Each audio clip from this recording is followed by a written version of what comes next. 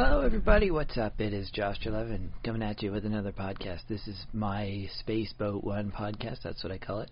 I have another guest coming up this week, but first, just in case you aren't already aware of all the things going on in Victoria, come on down to the open mic on Monday and do a set. Or watch me or any of my friends, many of whom have been on this podcast, and watch them be real funny. Either way, it'll be great. Grab some wings, some beers. It's going to be a good time. So Monday nights at Ratfish, which is upstairs from Heckler's on Gorge Street in the Ramada in beautiful Victoria, British Columbia.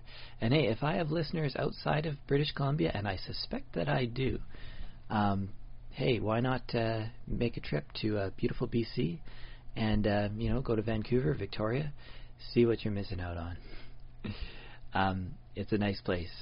Funny people, good arts and stuff. Yeah. Speaking of arts, also there's another mic on every Wednesday happening at the Mint, which is in Victoria. It's a little restaurant right in downtown Victoria, Douglas Street and Pandora. It's been the Mint has been super hoppin' is the word. It's been very lots of audience members and lots of great comics. It's called an open mic, but it really doesn't feel like that. It feels like a real show to me. But either way, it's been fantastic, and that's the Mint on Wednesdays. Aside from that, we have professional comedians at Heckler's, and also currently going on right now, it is the Sin City improvised thing is going on. It's a show with a lot of good friends of mine and some people that I don't know quite so well, but anyways, yeah, go down and see Sin City at the VEC, Victoria Event Center. And now, as for this podcast, it is Evan McDonald. He's a filmmaker. He's made one film, but technically that counts. He's a filmmaker. He's a stand-up comedian. He's done 10 times. He's gone up on stage 10 times or something. He's a young guy, and he's new to comedy, but he seems to be pretty excited about what he does, and he's, we'll find out the approach he takes to it. I already sat down with him. I'm recording this after the next part that you're about to hear, and so I already know that it is a long conversation that we had. We went almost 3 hours. Probably, could have been, maybe that was a little bit too long, but hey, you don't have to listen to the entire thing. Without further ado, let's just get to the conversation. This is me, Josh 11, interviewing my new friend, Evan McDonald. Theme song. My guest this week is Evan McDonald. Hello, everybody. Woo! So Evan McDonald. I already asked you, but how are you doing? I'm good. No, I'm good. The record. And how are you, Josh? I'm good. That's good. Yeah. Yeah. Yeah. So I should introduce. Well, you don't. It won't take long to introduce you because you're new to comedy. Yeah, that's right. Yeah. So Evan has been doing open mics at Ratfish for about 6 months? 6 months. Now? Yeah, about 6 months. So how you liking it? A lot. Yeah. Well, I mean, I had been wanting to do comedy for a long time. For 5 years, I've been thinking about doing it. Oh wow! But I didn't really kind of research or figure out how to start doing it till I met Shane Priestley, because he filmed a movie at the airport where I work. Oh, okay. And so I found out that they were comics, and I was like, well, what do I do? And they told me how to get into it. So yeah. Who was there? Also, it was Paul Oppers, yeah. Paul Oppers, and Shiraz. Okay. And Chelsea Liu. Yeah. But she wasn't there. I never saw her there. But she was in the project? But she's in the movie. Okay. Yeah, but I don't know when that's coming out. So, unfortunately. But, Okay, do you know, any other details about this movie? About the movie? It's called Handlers. Oh, you know. I don't know if I should talk about it, but I stole a copy of the script and snuck it away. And I've threatened to leak the script if they don't show me any footage from the movie. Huh. But, yeah. Getting an exclusive here now on Josh's podcast. That's right. Yeah, that's right. It's going to be about baggage handlers at the airport, because the director used to be a baggage handler, and I think he's buddies with Shane and Paul and those guys. So okay. Did got them to be in the movie. Is that what you do? What do you do? Yeah, I'm a baggage handler. Okay. Yeah, I'm a ramp agent. So, yeah, and so. A ramp agent. Ramp agent. Yeah, that's what I like. I like to call it ramp agent. I think it sounds a little bit more cool than like ramp attendant or baggage handler. No, that's great. I like the title of agent. Right. I think that's cool. Right. Yeah. Makes me feel like Do you take baggages from customers, or is that all? No, those are the front counter guys. They send them down to us, and we're in the dungeon of the airport, and we're separating all the bags and whatnot. So they don't worry, we'll send this to somebody. Yeah, exactly. Right. When you check in, they put the bags on the carousel, then it comes down to us, and we have our way with them. So. I like it. It has like a little black curtain, so they can't see. No, absolutely right. Yeah. They don't even like us looking through the black curtain, so we're not allowed to play around with the black curtain at all. But so that's a fun job though. I remember being like younger. Well, I want to say younger, but I still imagine it. But like seeing that conveyor belt system and be like, how fun that would be to ride. Oh yeah. Sometimes we have our own little conveyor belt system down in our little bag room, and we are often found surfing on it. And but it's unfortunate right now because we used to have a full. It didn't used to be dangerous, but they're renovating our bag room, so they have gaps in it now in our little carousel, so we can get sucked in there. It's pretty scary. Whoa. Yeah, yeah. You could lose a finger. Oh yeah. Yeah, it's scary. Huh. Yeah. You have, I guess you have like safety meetings and stuff. Yeah, we do have safety meetings. Well, we used to. We don't anymore. We don't seem to care anymore. So, ever since they moved us into a giant tent. Yeah. So. You're in a giant tent. Yeah, we're in a giant tent. Right. Yeah, because they're renovating our old old baggage room. So. Yeah. So you have your room. Yes, it's a sorting room. Like, yeah. Okay. Yeah. Exactly. Yeah. Okay. Well, yeah. That's your job. Yeah, it's my job. Yeah, I would like to get into comedy more, but I'd like that to be a job someday. But that's a far fetched dream. Yeah. But Well, working on it. I'm kind of like I don't have it. Well, I've got possibilities of jobs here and there, like little things going on. Yeah. But I don't want to take a job. Well, how to put it. I don't want to start a career off that isn't comedy. Yeah. Like, so people like they put up this, be the manager of this thing, and we have a track for like, because we care about our employees, so we want you to advance within our company. I'm like, thanks, but like, I'm not that interested in advancing. Because I have my own thing going. Mm-hmm. I don't know. Maybe I'm just being a bitch about it. What was your last job? Well, I mean, what to count as my last job? Working with my dad in his water store. Yeah, that's right. Drove a water truck and delivered water. Yeah, is that what you were doing on Friday? We couldn't do this on Friday. I was working in the store. Right. Watching the store. A water store? Is that what it is? Yeah, it's called the Ultimate Water Store. Yeah. We there's like a water purification system in the back, and people bring in their bottles. Uh-huh. Like there's a couple ways you can bring in your bottles and get them refilled in the store. Okay. I think I've seen these kind of stores before. I think they have. Yeah. They used to have 3 or 4 all together, like in Victoria. Yeah. How long have you lived in Victoria? My whole life. Okay, so you may have seen them around. Yeah, we used probably. to have one here in Royal Oak. Yeah.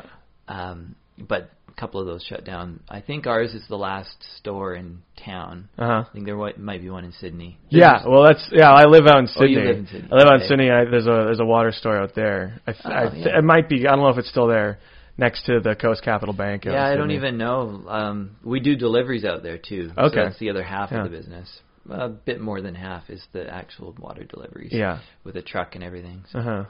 Yeah. Yeah. So that's what you do then?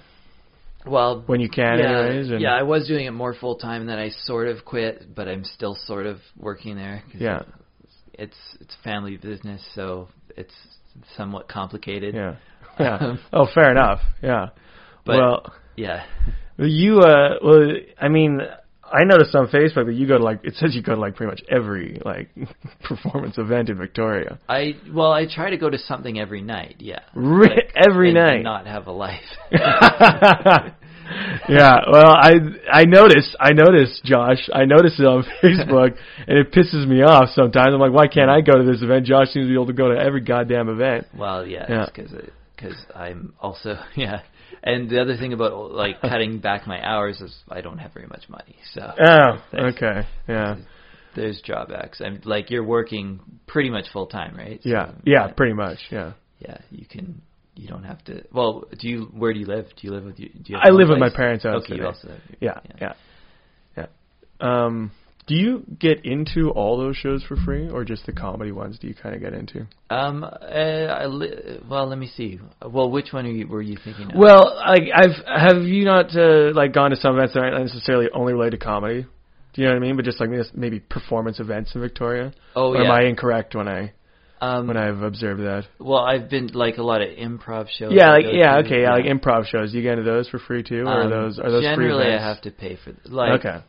I don't go if it's more than $10 for a ticket. Do you know who I am? Have you been to the Ratfish? Have you seen me at the door? Do you ever say that?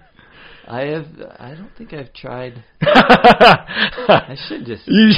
I mean, and if they get mad, I'll say, "What? I was joking." Yeah, right. Exactly. Yeah, exactly. Right. Yeah, you're a comedian. Yeah, you're a comedian. Right. Exactly. Yeah. Because I remember you telling me that. That's one of the benefits of being at the door. Is people kind of know your face, right? And I think so. Yeah. Yeah. I think it helps.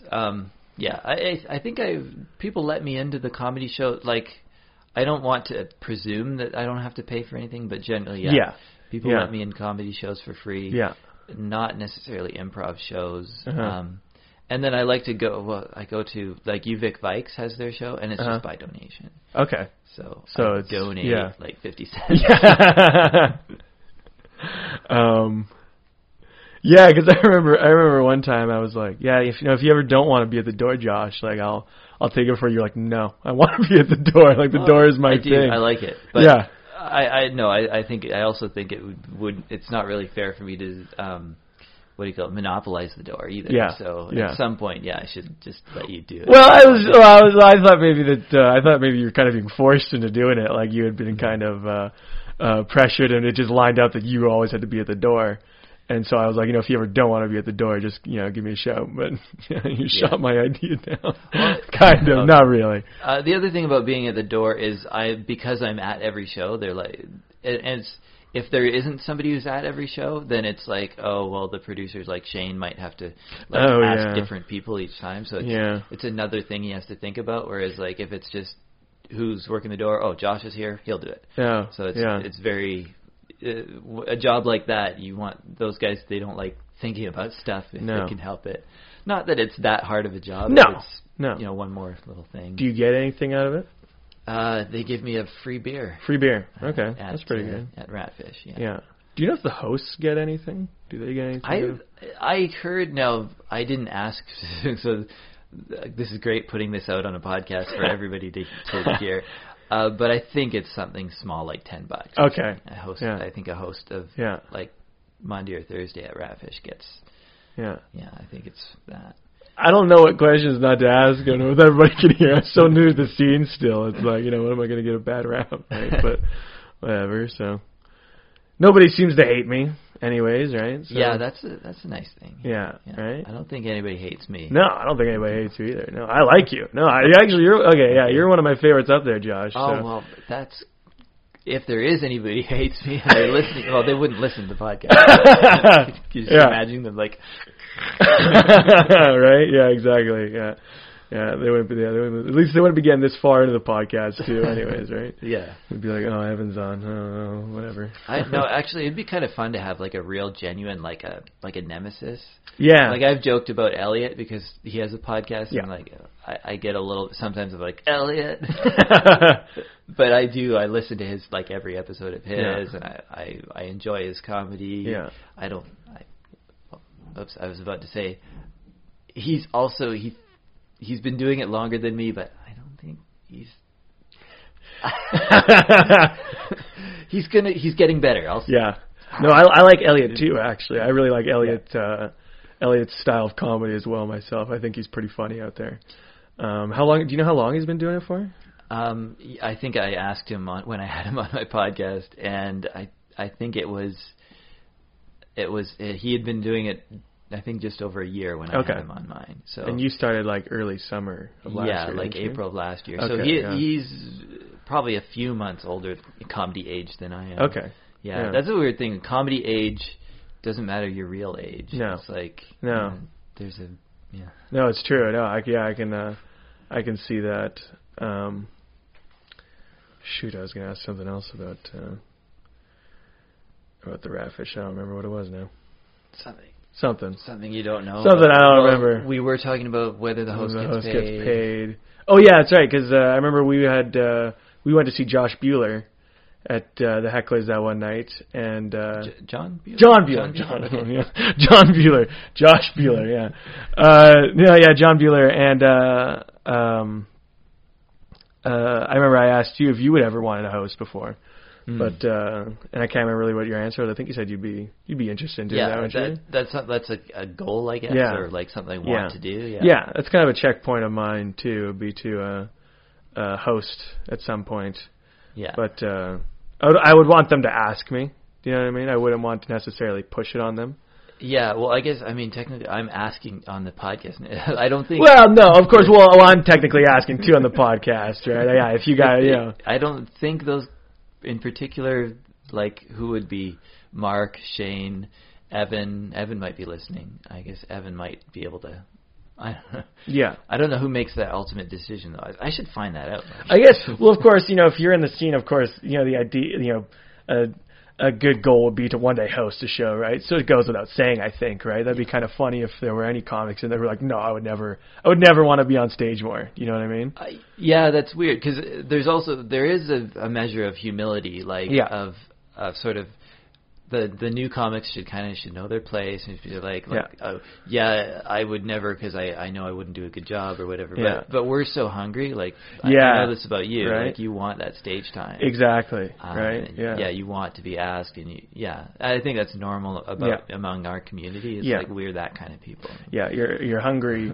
You got to know your place too, though, right? Yeah, you can't just walk in there and start demanding things and making requests. It's like a new job, kind of, right? Everybody already has established relationships, and you have to find a place in this well established community already, and this social kind of social pack, right? So, I feel like that's how it is. And it's a little weird because Ratfish you find out, like, now that I've been there a year, it looks more.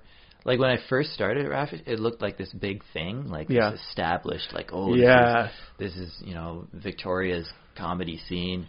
But having been there about a year now, it looks smaller to me, and it looks more like just a thing that, friends are running. And totally. Definitely very cool people, but it's just, something they do on the side, and it's they want it to grow more, but, they got other stuff going on. Yeah. And nobody's, like... nobody's running it like some super expert thing and trying to get the absolute fantastic best show possible. No.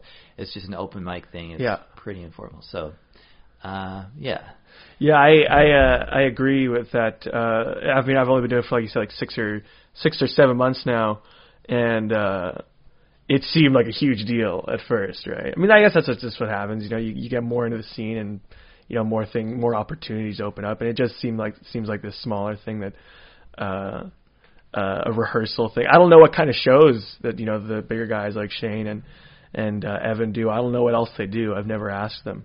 Do they do the bar and Hecklers, I suppose? And I don't know. Have you been downstairs for the Friday, Saturday? Just the John Bueller one. John Bueller. Just John Bueller, yeah.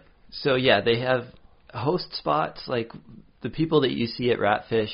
A few of them have done host spots downstairs. A few of them done guest spots. That's just 5 minutes in front of whatever they have planned. Yeah. And then Shane and Darcy and Miles and a few others, they will go like up island and stuff and do little shows that get booked and stuff. Yeah. They will do parties. I hear talk about like corporate gigs, I don't know how many they do. I mean, Sean is the professional, so he's done this for years. So he has like corporate stuff, which I guess is just parties and conferences and other stuff like that. Have you ever performed outside of Victorian? No, I don't think I have. No. That's kind of a goal of mine too, is to just perform in another city.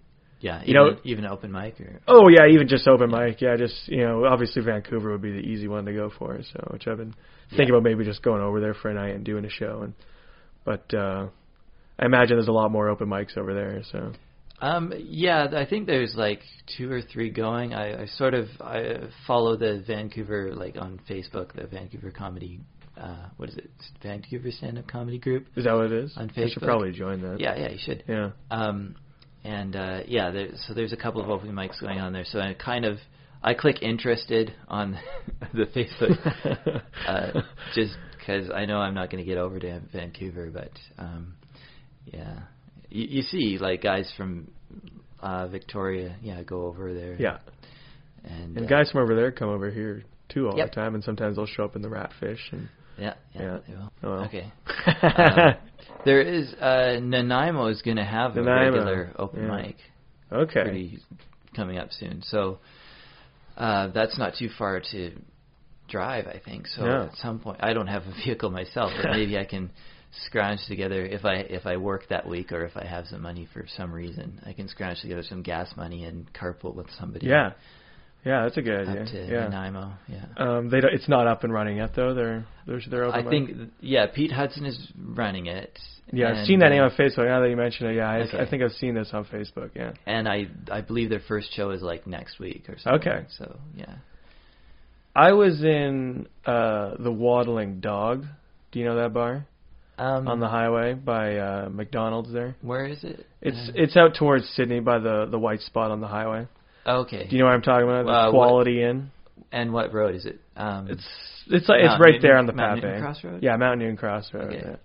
And I was in there having dinner with some people, and they had posters up for live music, and I was thinking that they should do comedy of some sort. And apparently they did have John Bueller when he was here, and he did perform there. And then on my way out, I saw on their sign on their electronic billboard that they're going to start doing open mics April 5th. So I'm not sure how big that's going to be. I mean, it was kind of weird in there. I don't know if the room setup was really looking good for comedy. I can imagine music, because you don't really need to see the performer. You can sit anywhere and it goes throughout, right? But I think comedy obviously is a huge part of seeing the performer, the physicality of it. So I'm not sure that'll work out, but hopefully that's another place to perform. So that'd be great. Yeah. I'll have to look that up. Yeah, check it out. Find out more about it. I think I saw posters in there too where they had other comedy performers go in there, and maybe they're going to try and do an amateur open mic thing going on. So yeah, that'd be awesome. Yeah, that's cool. Yeah. And we have Yuck Yucks. Yuck Yucks. I don't know what they have planned, what they do for amateurs, but it's another thing. The thing about Yuck Yucks that I wonder about is because I imagine they're open every night, right? It's like I think that's the plan. Yeah. So would they have like professionals every night and then once a week be amateurs? I don't understand. Maybe they don't, because that would cost a lot of money to bring in professionals. Right? Or will it be guys like you and I every night performing, and then maybe like they'll do professionals on weekends, right? Like, yeah. I don't even know. This is great podcast material. Who knows? I heard they just I heard that they just announced their venue, or wherever the place they're going to be opening up in. I'm not sure where it is, but I looked it up. It's on View Street, View and Blanchard, I think. Okay. Yeah.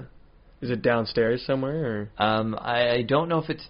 I mean, it's not up. It's not up any stairs. Yeah. It used to be like a jazz club. Okay. That place. Yeah. Sounds like it could be downstairs then, maybe. It might. Yeah, there might. Yeah, might be some steps involved. Yeah. Yeah. I like the Mint though. The Mint is a good room in there. Mint in Victoria. Yeah. It feels like a real feels like the real deal. Like, it's good in there. Comedy. Yeah, it's always it's usually sold out anyways. Yeah. Every time I've been in there, it's been pretty much sold out. So yeah, I've only been there twice. Yeah. But every week on Facebook, I see a post be like, "Oh, it was a crazy show. It was sold out." And I'm like, "Damn it!" Like once again, I have to work. So, yeah. Yeah, things are happening. And then, I was talking about Ratfish being a small thing, but there's a lot of small things pop up. And in Victoria, things come and things go, but it seems like Ratfish is a steady, always there sort of thing. Exactly right. No matter how, it's Mark Robertson. He's behind that, right? Like, is he really the guy behind it? Because it's kind of slowly. First I thought it was like Shane and Evan and those guys, but it sounds like Mark is the guy who like really runs that show. One of the things Mark said though is that it basically runs itself because Hecklers sends a person up to run the bar, and they pay that person and they earn whatever they earn from bar sales. I don't think they charge Ratfish the show for the use of the room because they just consider the bar what they're earning, getting back from it. Fair enough. Yeah. So it pretty much runs itself. Yeah. And then you have help from Justine. Let's see. Yeah, Justine, Evan, Shane, and then the other comedians who've been there a long time just do little jobs here and there, and then people like me who's like, I'll do the door. Yeah. So, right. Yeah. Okay. Yeah. And then people will just show up. I guess what he has to do though is what's important is doing the Facebook event every week, just so that people know that it's still going on. Yeah. I think Mark does that. Yeah. But yeah. Yeah. I suppose I share. I guess I'm part of the marketing, right? You could say that. Yeah. If you forward that Facebook post, right. I try to do that too myself. Yeah. Yeah. What I was thinking that we really need is a guy out on the street with a big arrow. Like pointing inside, comedy in here. Right? I'd do it. I don't know. I'll miss out on a show one week just to do that. Every car it drives by. Yeah. I wish I could. I just wish I could see that room. It changes every week, right? Like how many people are in there. I just wish I could see it like the Mint every week, just like sold out. But is what it is, right? I don't really have a problem anymore with smaller rooms though, like where there's not there's only a few people in there. It's a bummer, but I'm not as I don't lose any dignity anymore, right? There's no shame anymore, so yeah. Just suck it up and deal with it. Let's talk about your development as a comedian. Do you feel like you've gotten any funnier since you're 6 months in? Do you? I don't know. Maybe if my writing has gone better, but my stage confidence and my stage presence, I think, has gotten a lot better. Yeah, because pardon me. I'd been writing stuff for 2 years before I even started doing comedy. That's how I had started to kind of started to think about doing it. So my writing has always been I've always been writing, but really it's my stage confidence and my stage presence that that I've really been focusing on and trying to just be comfortable talking in front of 50 people or 150 people, and I think I've gotten a lot stronger in that regard. Yeah. So, do you when you go up there to do your set? Yeah. I think you improvise a little bit and you sort of talk to the crowd and whatever's going on. Yeah. Do you find you run out of you're out of time and you just I didn't get to my jokes? Oh yeah.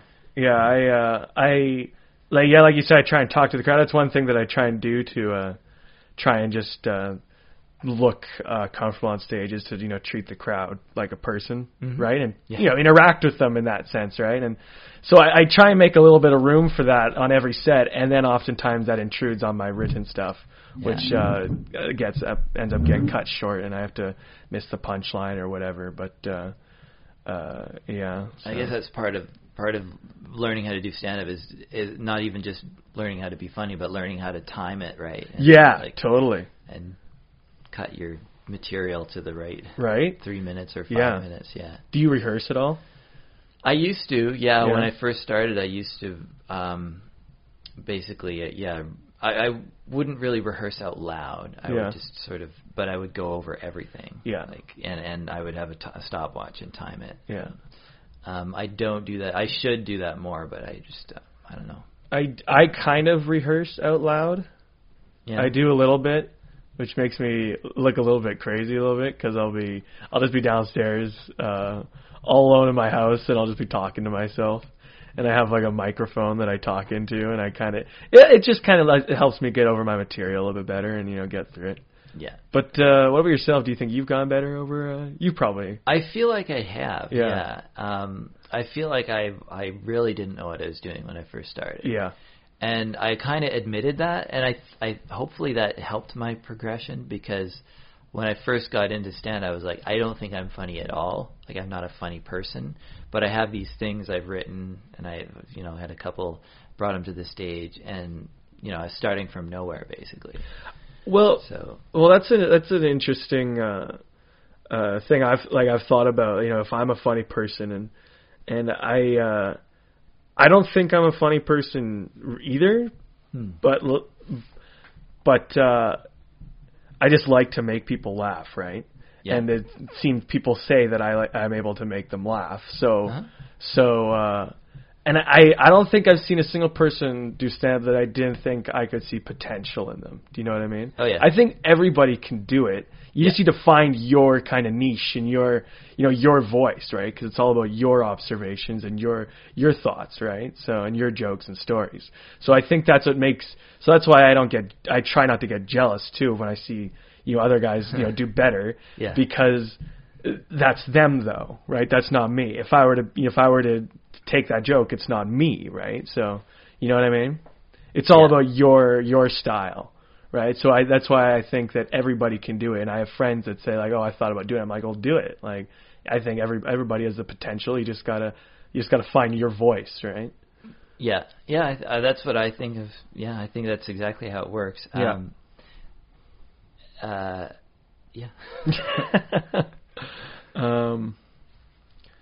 How much has the room changed? The Ratfish room changed since you started? I don't think it's changed that much. Since I started. I know they moved some things like the month before I started. Yeah. So it used to be oriented, like the stage was on a different side of the room. Yeah. Other than that, I think it's about the same pretty much. Yeah. I mean, it's hard to say.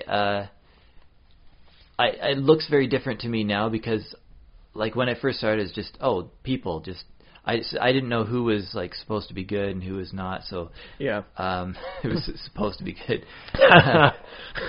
But I just saw like person after person go up and do 3 minutes. So it's very weird now because everyone I see now I have a prejudgment of like, they're going to do this and that. Yeah, right.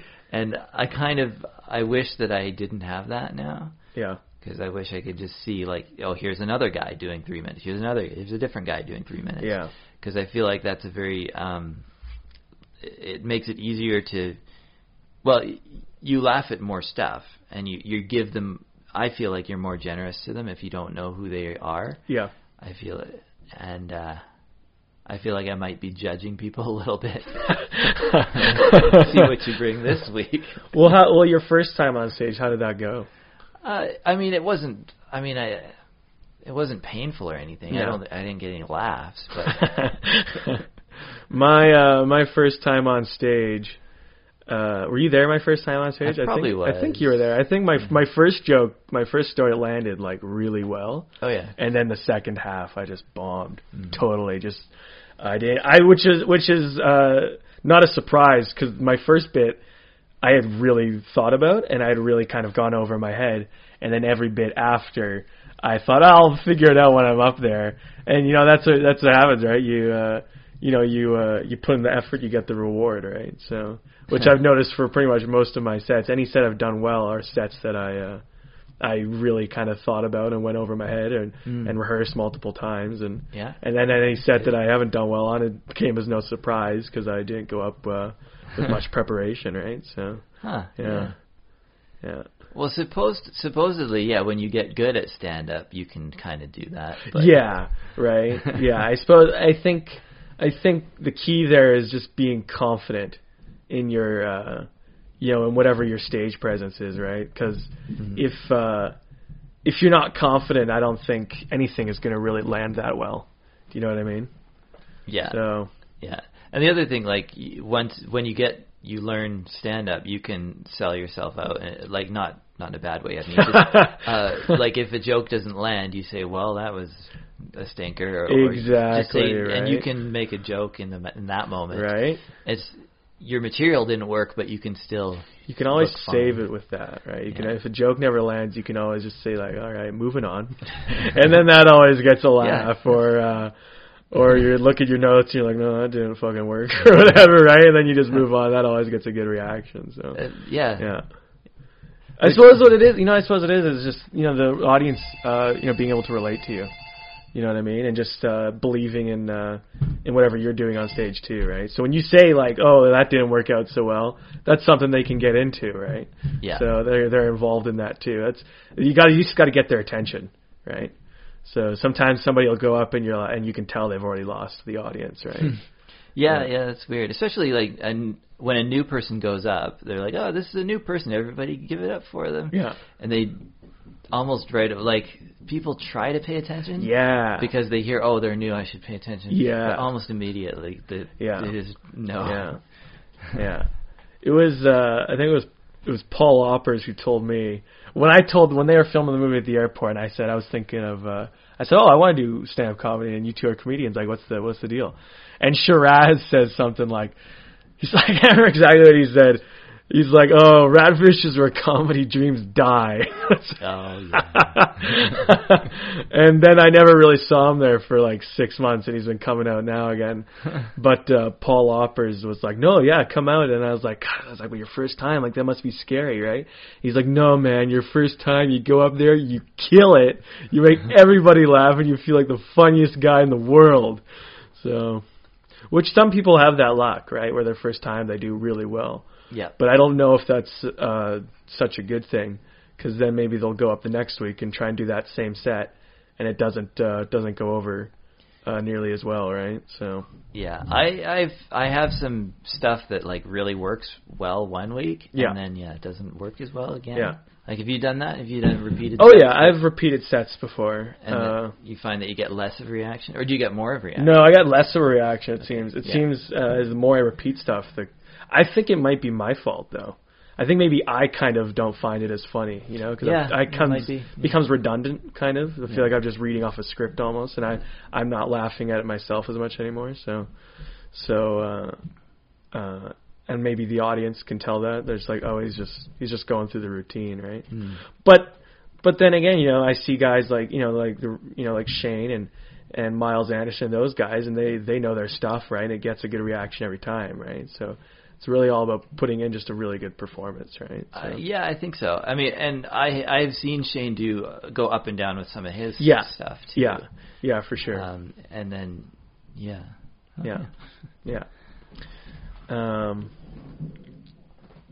You had Aaron, one of the owners of Hecklers, on here too, right? Didn't you? Yeah. Well, I had that was a weird one because I had Sonny on and Aaron, and basically Aaron asked. I felt like I was basically just the tech guy. Oh, really? Did he like take over the show a little bit? But yeah. I was just curious about that because that episode was kind of like 28 parts or something, or 19 or 20 parts. I tried something with like splitting up each question. And okay. In case people wanted like one particular thing. Yeah. I think it's easier just to do with tags in SoundCloud. Yeah. So, and technical talk. But in SoundCloud you can just tag certain parts of the video. So This is when this question asked. Yeah. But I thought I'd try it out. Just I don't know if anybody actually shared any of those clips because I thought maybe like a little clip like that would be shareable. Yeah. And it's a little like nugget of information about. In that case, it was Sonny and his career and how he started out in comedy. And stuff. Yeah. So that's what happened there. Uh-huh. Have you heard anything about another Chucklemania tournament? Because they want to do that. I think we were talking about this once. They want to do it every month. Oh, yeah. But I haven't heard anything about their because February was the first month they did it. Yeah, you really liked going there. Oh, yeah, it was a good show. I was going to say you should check it out if they do it again. It was a really fun show. So yeah. Yeah.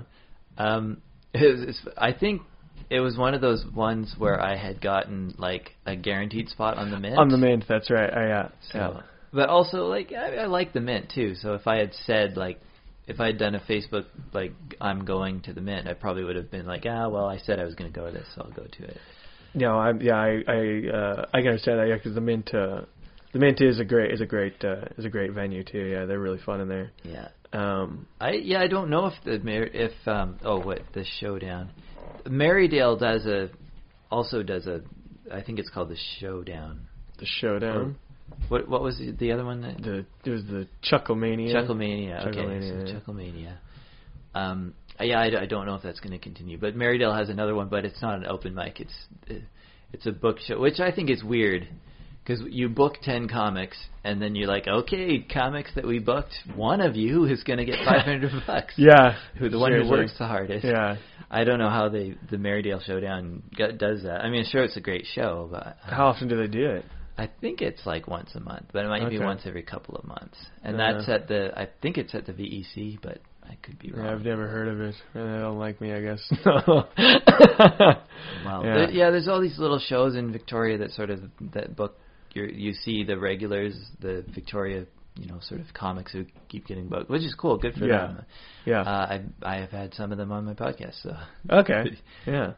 Yeah. Well, how long have you been doing the podcast now? What episode is? What episode will this be? I want to say 28, but I might be wrong about that. Yeah. I've been. This 2016, I've been a bit slow in actually taking off, and also not every episode has a guest because I sometimes just do like a monologue episode. Which, I mean, yeah. I just followed your podcast this morning. I think okay. I made a SoundCloud account. I just followed it this morning. Yeah. So, actually, by this morning I mean like noon because I haven't been up. I haven't been up before. 1 o'clock in the afternoon in a long time. What your shift is in the afternoon? At the airport, I work nights. Okay. So I'm there from about 2:30 p.m. till 2 a.m. ish. Okay. So I'm usually up a little bit later than that, and then I go to bed. So. Okay. Is this early for you right now? This is early. Yeah. This is probably about 9 a.m. Okay. For me. Yeah. So I almost canceled. No, I'm just kidding. I was like, I'm not gonna be able to make it, Josh. I cannot open my eyes. Well, you could come later. I put it in the afternoon, so I don't know. We have time. No, this is good. This is good because. I don't get to see the sun for very many hours in the day anymore, so this is good. Yeah. So I've been doing the podcast since July. Since July. Yeah, okay. So. Yeah. How long does it take you to edit? Like when is this going to come out?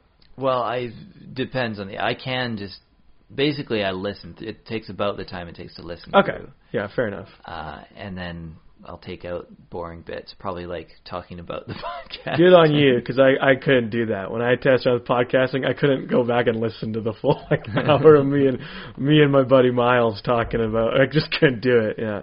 So I would just look at the sound bar and look for points where maybe there was like nothing, no sound, and I just cut it out and hope it was something worth cutting out. So, but I stopped podcasting though because I'm not really a big tech guy. I don't really understand a lot of it, so I'm going to try and dumb it down for Miles and I. We're going to try it again, dumb it down a little bit. Oh yeah, but I'm not a big tech guy either. I just had to shell out some money like years ago for a different podcast on these microphones, and I don't do like headphones and a mixer board or anything like that. No, it's right? just. That's what we tried to do. Oh yeah, and we did. I don't know what I'm doing. So, and my dad, he's kind of a tech guy, and he tried to help us with it. And we would do a whole podcast, a whole podcast, and one of our voices wouldn't have been recorded. So just do terrible things like that. So I'm just afraid of things like that. Little hiccups, like little hiccups. That's a pretty big hiccup, not recording the other person. So in the course of doing podcasts, every once in a while, like one of these will cut out, and then it'll be like you can hear the other person, but not very well through the other mic, I suppose. Yeah. That's what's nice about having two microphones, though. It's sort of redundant. Yeah. I was wondering how your setup was going to be, 'cause I remember one time I asked you how you did your podcast, and you had like a little recorder thing. And I was like, oh, Yeah. Do you still use that? What is that? I don't know what that. I don't even know what that is. It's the same as these without the filter, just so I carry it around. Oh, that's what this is. Yeah. Oh, that makes sense. I thought you just like placed that on the table and you just hit record. Yeah, well, that's what I did with the Sunny episode, because we recorded it at Heckler's. Oh, okay. Yeah. Well, it didn't sound that bad then. Audio quality sounded fine. Yeah. So, Yeah. okay. How much do these cost? $100 each. Oh, that's not bad at all. They were at 3 years ago or whatever. So there's probably a new model out or whatever. So this is just recording. It's not hooked into anything. Yeah, they're just battery operated. And it's just recording. Yeah. Oh, it's pretty simple. I gotta say, maybe I will get back into the old podcast game then. Yeah. Yeah. You should. There's not enough podcasts in the comedian department. I always say, like, I know some people say podcasts are oversaturated, like especially comedians. Yeah. But I think everybody should at least try it. Yeah, I agree. And it doesn't matter how small of an audience you have. No, I totally agree. I think it's all about. I think it shows a lot of effort too. If you just keep podcasting, whether or not you have an audience, right? So hopefully, yeah. Yeah, right. And I mean, I think it's just fun to share with friends, or if people, comedians that want to go back and try and get to know you a little bit, they can listen to a podcast, right? So yeah, I think it's and if you say I stopped because I had no audience, I think I don't think that's really a good enough excuse to stop, right? So. Oh yeah, no. I didn't have much of an audience, so. How long did you last with your podcast? I think we did 10 episodes. Okay. Maybe 9 or something like that. Is it still somewhere on the internet? Yeah. I'll send you the link to them on Facebook if you want. Yeah, we reviewed movies. This is before I got into comedy. Okay. We reviewed movies and video games and kind of. There's definitely not enough saturation in that market either, right? Reviewing movies and video games and I think we tried to do something. I tried to do something that's a little too formal. Like I'd have like a set list of topics, and I kind of see now. I don't know if that's something that I would like to do if I get back into it. I kind of like this. Yeah, I said just going with it, right? That's what I said to Miles. Miles Meekin. I asked him if he'd want to do one today, and I might do one with him after this, cool. just to check it out again, just for fun and talk about the comedy scene and where we are in movie making, because him and I like to make movies, and we haven't done that in a long time. So man, that's awesome. Yeah. What is Miles like? He doesn't seem to come out as often. No. Yeah, he doesn't have a vehicle, and sometimes he's often busy. Yeah. So I offer to him usually, hey, if you want a carpool, and sometimes he'll be like, yeah, I can, or no, I can't. So I think he's only performed 6 times or so. Okay. I lost count, but. Yeah, he has not performed too many times, so. And you and him are like pretty good friends? Yeah, we're pretty good friends. We've been friends for like 5 or 6 years now, so. Okay. We work at the airport together. So. Yeah. And we used to work at Dairy Queen together. So really? Yeah, that's what moved at the same time? Exactly. Like we moved at the same job. Yeah, we didn't want to say goodbye to each other. Yeah, I brought a lot of people over from Dairy Queen to the airport. Actually, I've recruited a lot of people. So, yeah. I feel like who was talking about Rosa and who was it? Rosa and Sean. Sean Morris. Sean Morris. They talk about each other as like comedy husband and wife. Yeah. Because I guess they go to a lot of things together. I guess you could say that you and Miles are like that. Yeah, we're kind of like that too. Yeah. I don't have anyone like that. We're just in the middle of a divorce though. It's like he's separating. Yeah. So. Yeah. So it doesn't always work out. No. My comedy partner, my comedy wife might be. I have some friends who come like every show I perform at. Oh yeah. And I've told them, I'm like, you guys don't need to come out anymore. Like, you've seen me bomb enough. Like it was funny at first, and they're like, no, like they really like it though. They seem to enjoy it, right? It's something to do on a Monday night or a Thursday night, and but sometimes I don't really buy that from them because they won't even be facing the stage. They'll just be facing the door, and they'll be like, oh yeah, like Josh is doing the numbers big again. And I'm like, okay, if you guys aren't enjoying it, you don't have to come out. They're like, no, we were having fun. So yeah, I'm not going to fight them on it, right? They're going to come out and support it. So, but I just wanted to make it clear to them that, if they were just coming out to see me, like they don't have to anymore. It's okay. I'm confident enough. And they're like, but no, they like it a lot. Yeah. So, yeah. That's cool. We need more like we need people like that who are like fans of hardcore fans, totally, right? Yeah, to the point of going to open mics. Yeah. Well, some of the people that I know are people are friends. They'll say they've never been to a comedy show before, and they're excited to come out. And people that I haven't talked to in years, they see pictures of me on Facebook now, and they'll message me on Facebook and be like, "That's so cool! You're like doing comedy now, right?" Like people admire that a lot, right? It says a lot about you, what it takes to get on stage and make yourself look like an idiot, right? So, yeah. Yeah. And I'll tell them, I'll say, you should come out to a show sometime. It's a lot of fun. Or I've had people from high school message me say, where can I do that? Like, I've always wanted to do that. And I'll tell them how to do it. So, yeah. Yeah. Oh, I was going to say something too. No, it's just cool. Yeah. No, it's great. Yeah.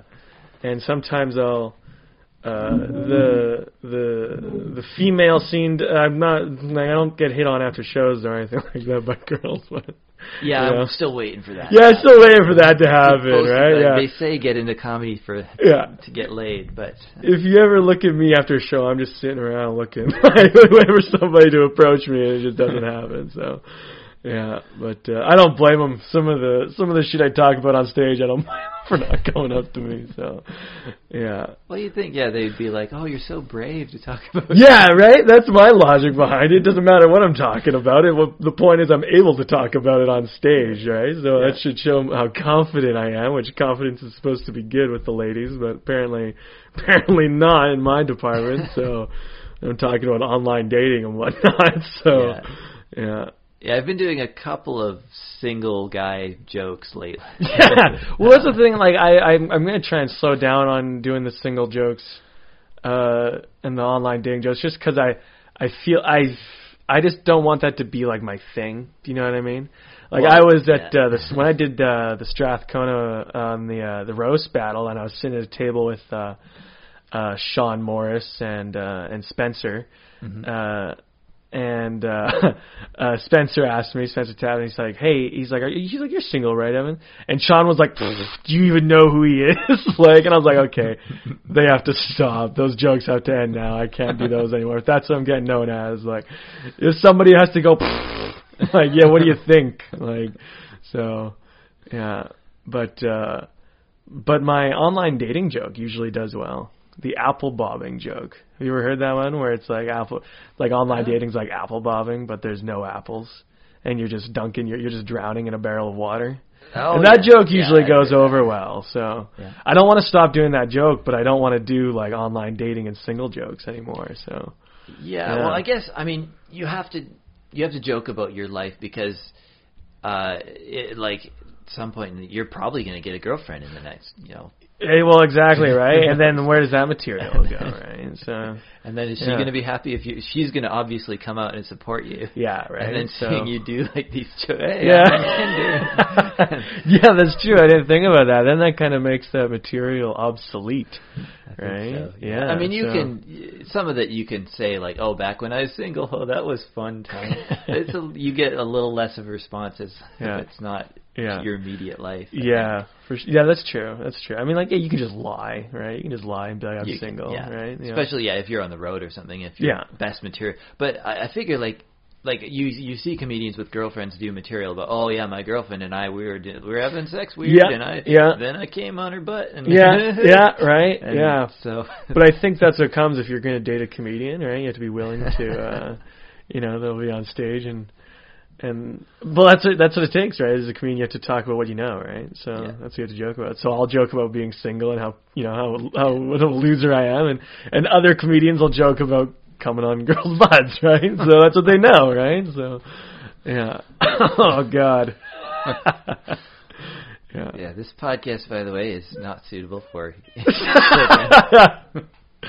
Oh God! Someone's gonna come back and listen to me talk about this. Jesus. Yeah, I'll be sending this to all my online dating inquiries. You want to get to know me? Listen to this podcast. I'm voice number 2. Yeah. Oh Jesus. What else can we talk about? What have you ever traveled just besides like just in your life? Yeah, I've traveled to Mexico 3 times. I've been to Mexico 3 times. I've been to San Francisco. Okay. That's pretty much the big ones. Anything else was before I was really conscious as a person. So it was like Hawaii and Disneyland, but I wasn't really. So you're thinking like your parents took you along, or? Yeah, exactly. Yeah. So I mean, like San Francisco and Mexico were with parents and family and friends too, though. But those were all within the past 5 years. So. Okay. Yeah. Have you ever traveled much? Or? Well, with the school band, so also I maybe half conscious and. But, different mindset then, right? So. Hawaii, Disneyland. I went to Mexico. I went on a mission trip to Mexico when I was 15 because I was like really religious. Okay. So we went to Tijuana and helped out at like a church and stuff. Yeah, you've got me interested. Really religious? So you're not really religious anymore? I am not anymore. Yeah. Really? Interesting. When you were 15, eh? Yeah. You just changed from that. Just. Well, I didn't become an atheist till I was 27. So. Wow. Yeah. That's really late now. Yeah. Wow. What swung that? I think it was a gradual thing. Like it wasn't one thing, but I think it was just reading more about like books and stuff about it, and I think YouTube had something to do with it, just because. I think YouTube has a lot to do with that on a lot of people. I think. Yeah. I encountered some videos on YouTube that were about it. So. To swing it back to traveling, is there anywhere you would like to travel to? Oh well, I want to go all over the world, but I don't want to travel just for the sake of it, which is I'm so glad that I came up with this thought that I could actually do comedy. Yeah. Because now all my dreams are like, I could go to Australia and tour and do comedy. Oh, that's true. I could go to Europe and like go to the English speaking clubs. Yeah. Apparently, like a lot of people in Germany and Scandinavia tons of people speak English and will go to a comedy show in English, so you can just perform as. Cool. You don't even have to learn German, Swedish, whatever language. Really? Yeah. That's I never even thought of that, but it totally gives an excuse to go travel places, right? To do like I've never gone to Vancouver on my own, but suddenly I'm like, I should go to Vancouver and do a show for a night, right? Like that'd be fun to do. So start out small, and I'd like to check out the North Korean comedy scene. You know, that'd be a lot of fun. That I don't think there's much. But I bet you South Korea.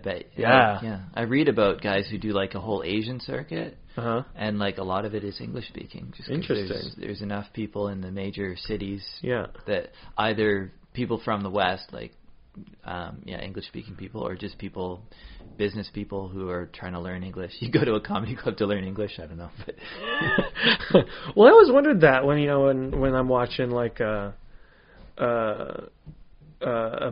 big famous comedian, whether it be like Louis C.K. or a Big Shot, and they're talking about their tours in other countries like Asia or China or something. And I wonder what kind of audience they would, attract in like China or something, right? But I guess you got your fans all over the world, right? So I was listening to Brent Butt talk about he went to Singapore, I think. Yeah. And he was doing it through a translator. Yeah. Like he was doing English and stand up and then translator. Weird. Yeah. That's bizarre. Like it would translate well, like that's yeah. Okay. When I showed up, I was like at the basement door, and I'm so bad with shit like that. I'm so bad when somebody says like the basement door. I'm such an awkward person. I'm like, shit, what's the basement door? What door is the basement? And so I saw this door, and there was like a plastic wrap in front of it. I was like, is that the basement door? I don't know. So if you I don't know if you got cameras set up around here, but you'll see me do a full 360 on the house, and then I message on Facebook, "Where's the damn basement door?" So, yeah. I guess this house isn't kind of not really a basement because it's there's a whole like level down here. Yeah. Well, then I saw stairs going like way up. Yeah. And I was like, "Is that the basement? Is the normal level the basement?" Yeah. Yeah, it could be. Are those chickens over there? Is that a chicken coop over there? Yeah, my mom has chickens. Yeah. One of them seems to be laying. The other two, I guess, for some reason, didn't. They're making a lot of noise when I was walking past there, so I don't know if they noticed me, but I think they can see when people go by. Yeah. Yeah. We used to. There's 3 now. We used to have 4, but like a dog came in because Mount Doug Park is right there. Yeah. People walk their dogs like it's like a dog highway. Yeah. But every once in a while, and I don't think there's a rule about dogs being on leashes, but every once in a while, a dog will come down into our yard for whatever reason, and then just one of them happened to go after the chickens. Oh my God! Really? So, yeah. So you'll just see the chickens like freaking out over there, and the dog is chasing it. So that dog got 1 chicken. The dog got a chicken. Got it. Yeah. Really? Yeah. Oh my God! What'd you do with the remains? Did you eat it? Well, this is kind of gross, but we didn't know where the chicken ended up. Uh-huh. Like we just now there's 3 chickens and that dog, and we chased the dog away. Yeah. And I think we tried to get the owner, but the owner's like, I mean, she was sorry enough, but it wasn't like she was going to pay for the chicken or anything. Yeah. So yeah. But that chicken, we found it like months later, just in the tall grass. So, yeah, there. You should have said, "You owe us the dog now. Like the dog is ours." Dog now. has to die. Killed the chicken. Yeah, we gotta eat the dog now. Yeah, I don't know what. Any other topics you want? Travel? What else is there? What else you gotta talk about? Yeah, I wanna. Well, we could talk about just any random topic. Yeah. Hi. We have recording. Yeah. I want to talk about something funny. How many people are in this house? That's not funny. That's something funny. This is a full house right here. Okay, I have to count on my fingers. Some people have left. Like my sister, she moved out. To all the listeners, people just come in here. Like there's like 10 people just walk by. Different people. 1, 2, 3, 4, 5. I think there's 8 people who live here total currently. Oh wow, I wasn't far off when I said 10 then. Yeah. And then upstairs suite, somebody occasionally, like I don't know if there's anybody there right now, but they're renting it out. Yeah. Sure. Okay, then a funny topic. What do you want? What's a funny topic? What's just a second. What do you want, Jesse? What did it say? Good morning. Oh, talk about. Okay, all right. Yeah, Jesse is telling me that a funny thing happened this morning. The funny thing this morning. What happened this morning? Our power went out. All right. I don't know. Oh, I'll tell the story. I don't know. Okay, yeah. Our power went out, so all the kids were like, like we need something to eat. We need food. So he's like, well, we can have cereal, but don't want cereal. So we started up the barbecue. Which I had to clean up, like scrape all the mold off of it that had grown on the old grease and stuff. But no, it's fine. And cooked it, burned that off. So it's all good. Yeah. So we grabbed some bacon from the freezer. Like, well, if the power doesn't come on, we're gonna have to eat this anyways. So we cooked up a bunch of bacon, chicken strips. We had a little feast with me and the kids. Out in the courtyard there. What time was this at? I guess it was like 10 in the morning, 9 or 10 in the morning. Yeah. Oh. Halfway through cooking that bacon, though, like the drippings were dripping down onto the fire. Oh, no. So it was like sort of big grease fire inside the. Like I guess it's not supposed. The whole bottom of that barbecue isn't supposed to burn, but yeah, like the grease dripped down there, started like a big like flames everywhere. Oh. But it was fine. I was barbecue for breakfast. Yeah, barbecued bacon. I don't know if you're supposed to cook bacon on a barbecue grill, but that's what I did. Breakfast. This is gonna be totally like off topic and weird and bizarre. Well, it's not totally off topic. It's breakfast. Let's do a new topic, anyways. All right, let's breakfast. It's breakfast related. I've been like craving pancakes a lot lately. Do you like pancakes? I love pancakes. Yeah. Have you ever had McDonald's pancakes? Yeah. Are they any good? They're okay. Yeah. I think I like homemade pancakes. Oh better, yeah, absolutely, 100%. Pancakes or waffles? Which do you prefer? Oh, waffles. Yeah. Really? Yeah. Why? I feel like I like the air. I like that they feel airy and there's like I can get that. space in them. Yeah, and for me, like waffles are like key. Like they need to be done perfect. Actually, pancakes need to be done perfect too. Okay. So, yeah. I don't know why I say it. I just like pancakes, and I've been craving pancakes a lot lately. So, and when you're talking about barbecue, I had the image of making pancakes on the barbecue. Oh, okay. That would be... Yeah, funny topics. What else is funny, Josh? Funny topics. I don't know.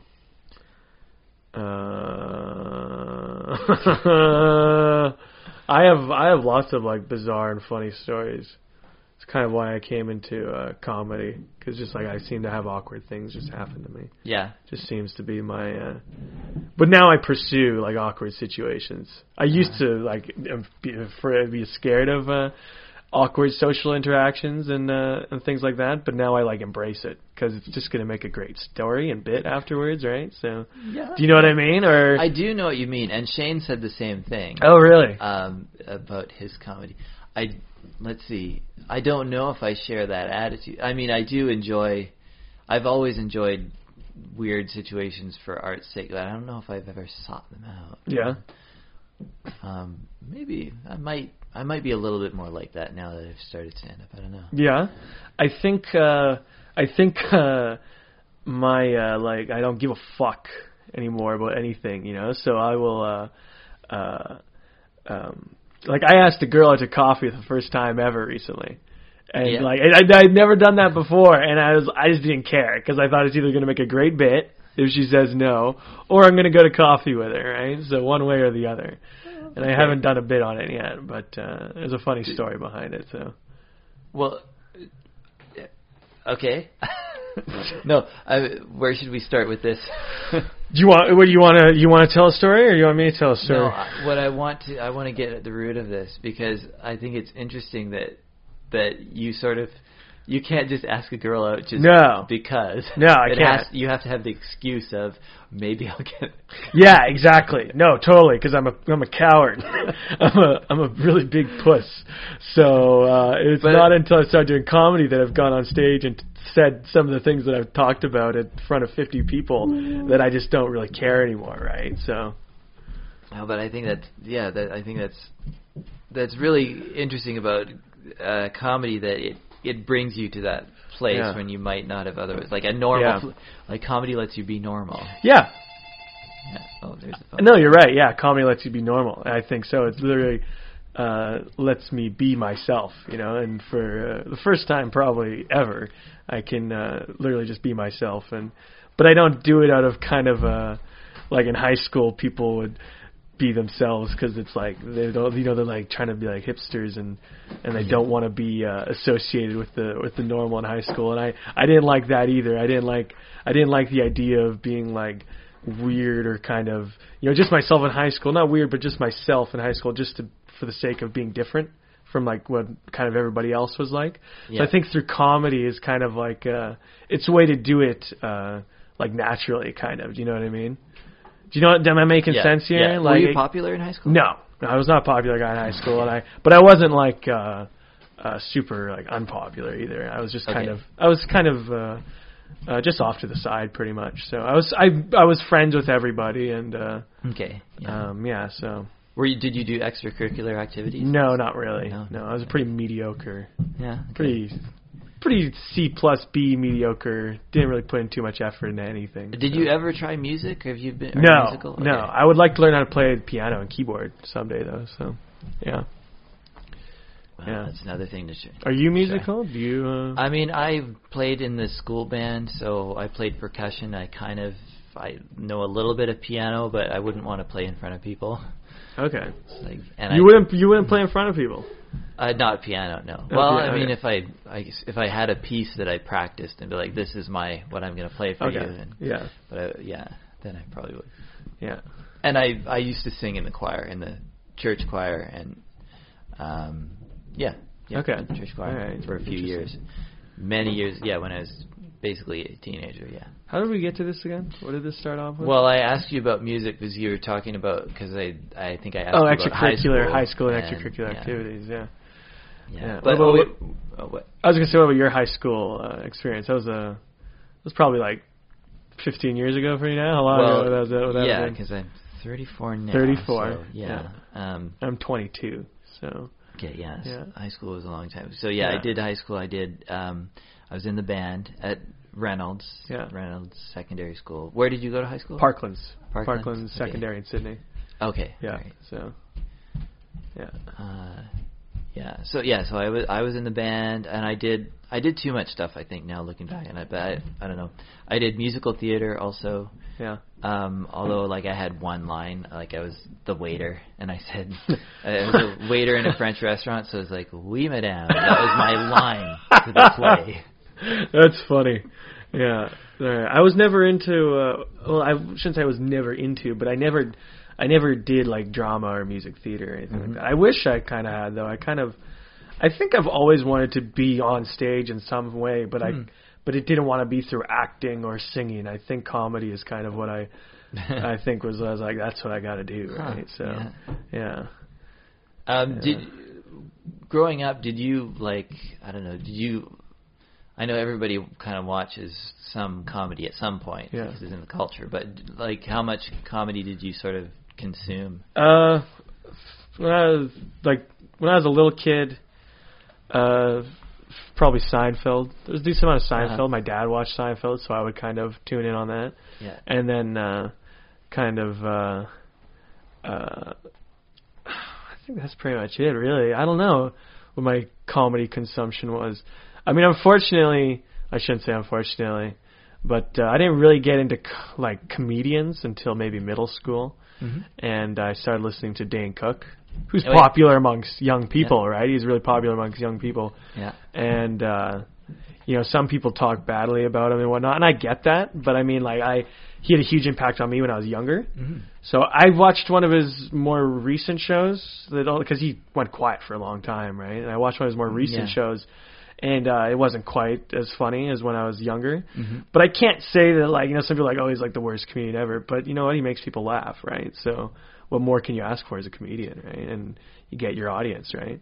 Yeah. So there was Dane Cook when I was younger as a comedian, and Seinfeld, and this is pretty much it. I mean, there was cartoons, The Simpsons. Yeah. Family Guy, things like that had a huge impact on me that I used to do. Yeah. Yeah. What gave you the idea to first try doing your own movies?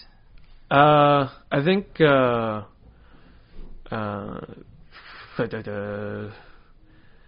don't know. That was something that drew, because I've always loved movies. I've always been a big movie guy, and probably around grade 6, middle school, I was like, I think I want to make movies. Did one of you have a camera or something? Or? I got a camera for a birthday or Christmas one year. Yeah. And we made some kind of really shitty short movies, and I played around with that a lot, and then that died for a couple of years because it was tapes. It was like tapes, and I couldn't. Oh, really? I could barely use tapes. Yeah. This was post the 2000s. Oh yeah, this was like 2006 or 7 when I got this camera, and it was a pain in the ass. Yeah, and then God, I'm just rambling now. Oh, I'm just going off. No, I asked you about the movie. Yeah, right, yeah. But and then in middle school, in grade 9, I met my buddy Miles. And he was into movies, and we were like, let's start making movies together. And we started trying out podcasting and making movie reviews.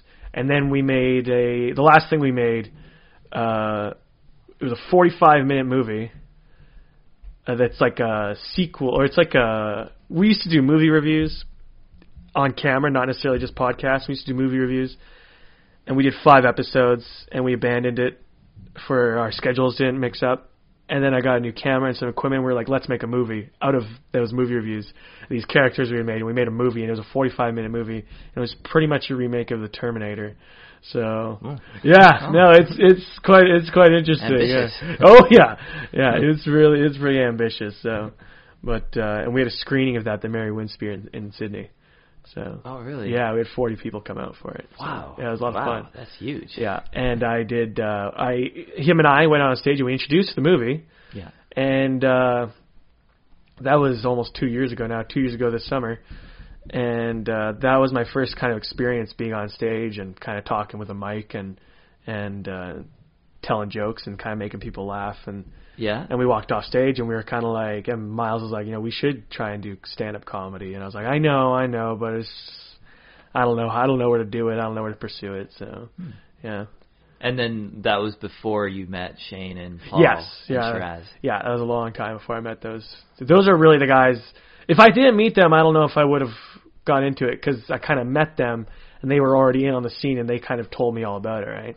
If I didn't meet them, I might not have just not bothered to pursue it, because I asked them and they were like, yeah, come on out and try it. So they were kind of encouraging about it, right? So have you met anybody else doing film in Victoria? 'Cause I know there are other people who do like little projects here and there. Yeah, well, I met the director of the guy who made the movie at the airport, Alex Graham Miller. Do you know who he is? I haven't met him. He does like music videos, as far as I know. Okay. Other than that, no, not really. I don't think so.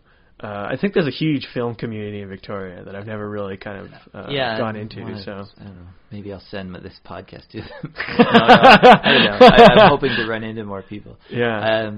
I was hearing that somebody shot a music video in like Oak Bay High School when they were just tearing it down. Oh, really? And there's a sketch comedy group called Loading Ready Run that I feel like I should have run into by now, but I've never. Have you heard of them? No. Okay. No. Well, they do sort of internet videos. Okay. Yeah. Well, and they're just like their own group. They do well enough. Like I think at least 2 or 3 of them pay themselves just from their having internet videos, and they're not great, but they have their fan base and they get lots of views and they're funny enough. So. Yeah. Well, I know.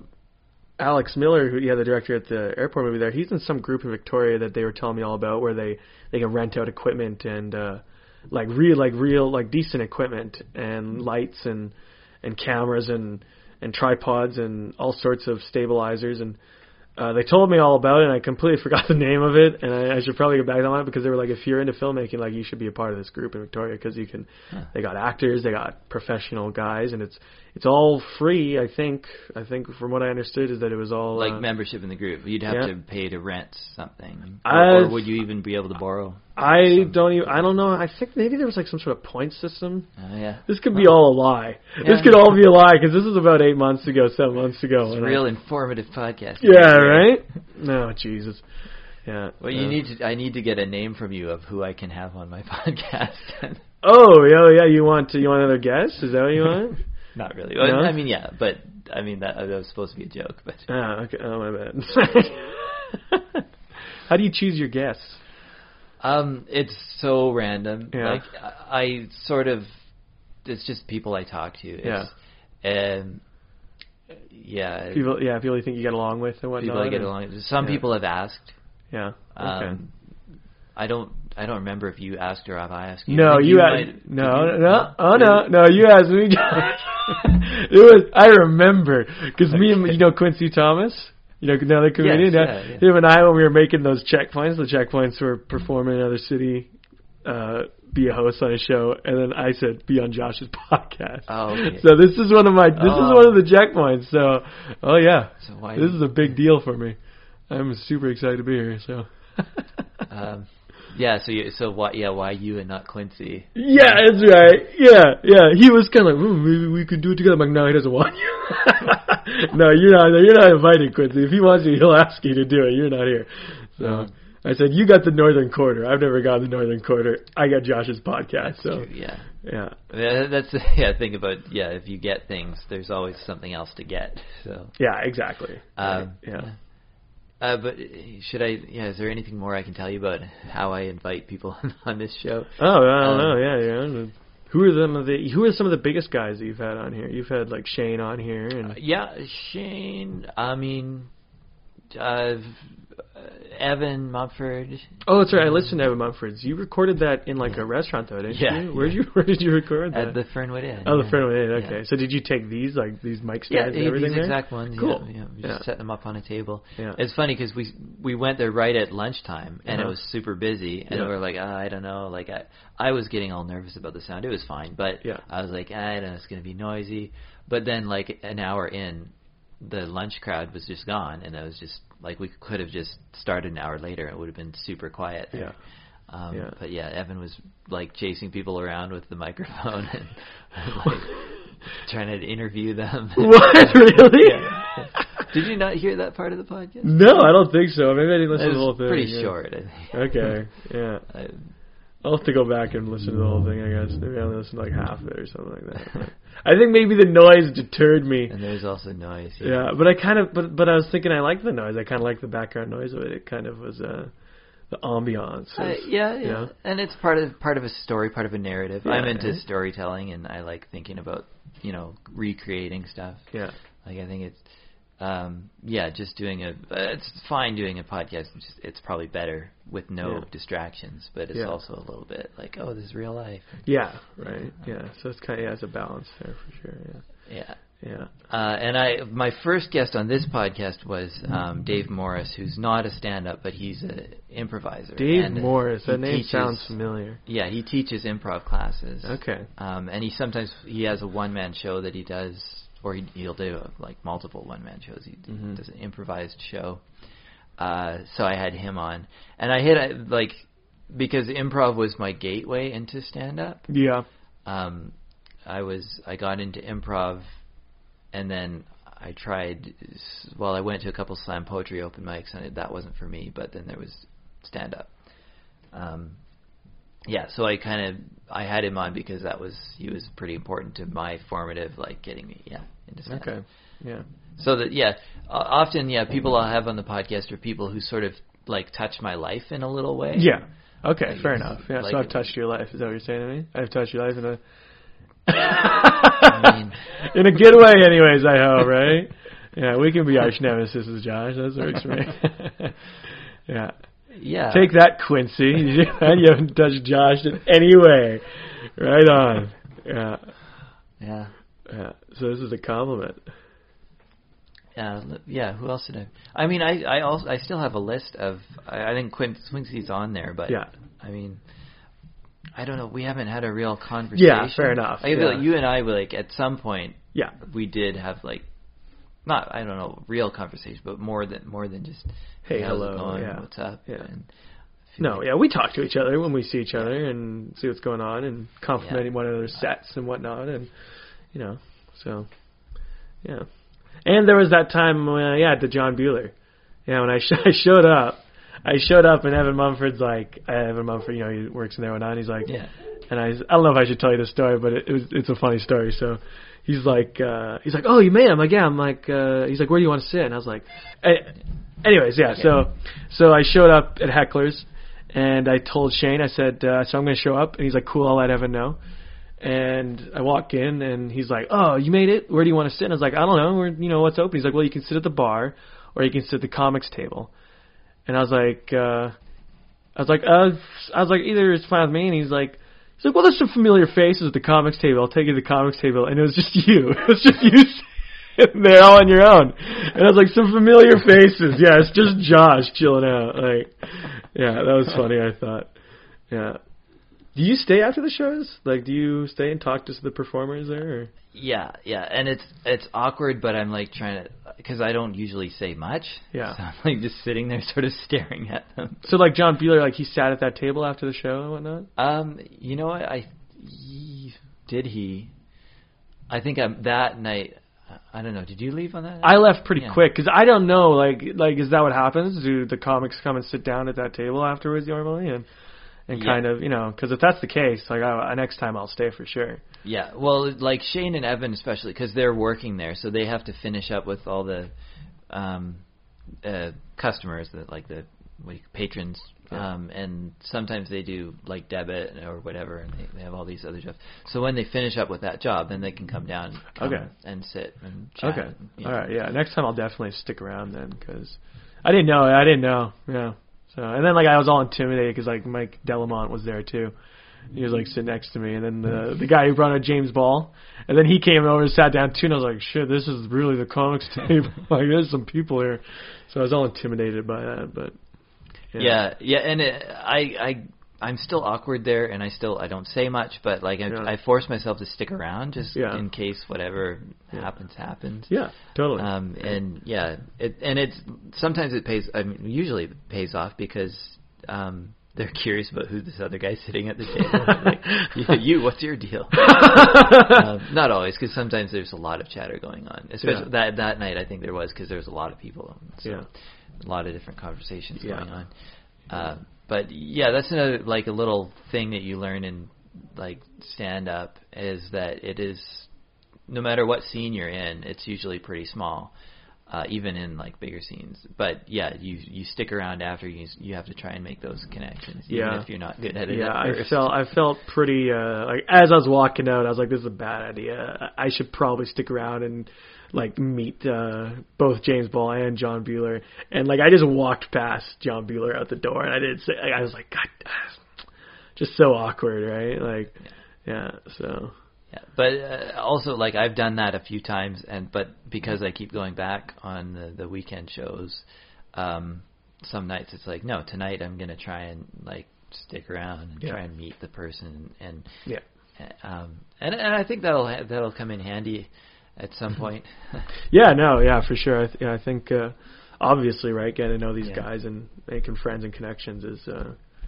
But I had a thought too about like.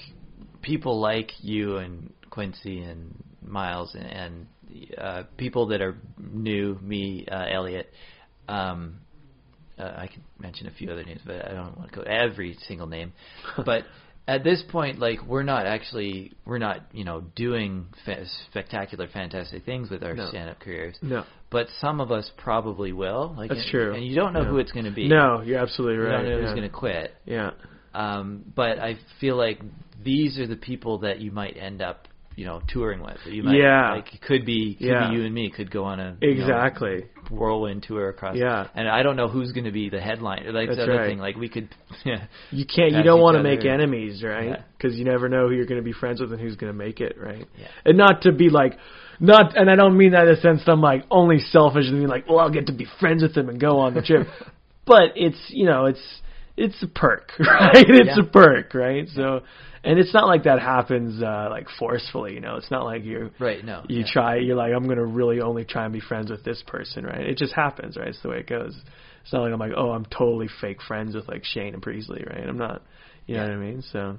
Yeah, and that too. I feel like with Shane and Darcy and Miles and Paul and Shiraz and stuff, they feel they've known each other a little longer. Yeah. So it feels like they've kind of forged some of the friendships between that sort of made kind of a group. Yeah. But also it's pretty inclusive. Like they're pretty open to other people coming in. Yeah, so, for sure, right? Yeah. So you never know. You might be working with those guys. Or on a movie or something. Yeah. So yeah. Like I had, I haven't had it yet, but I'm supposed to have coffee with Darcy.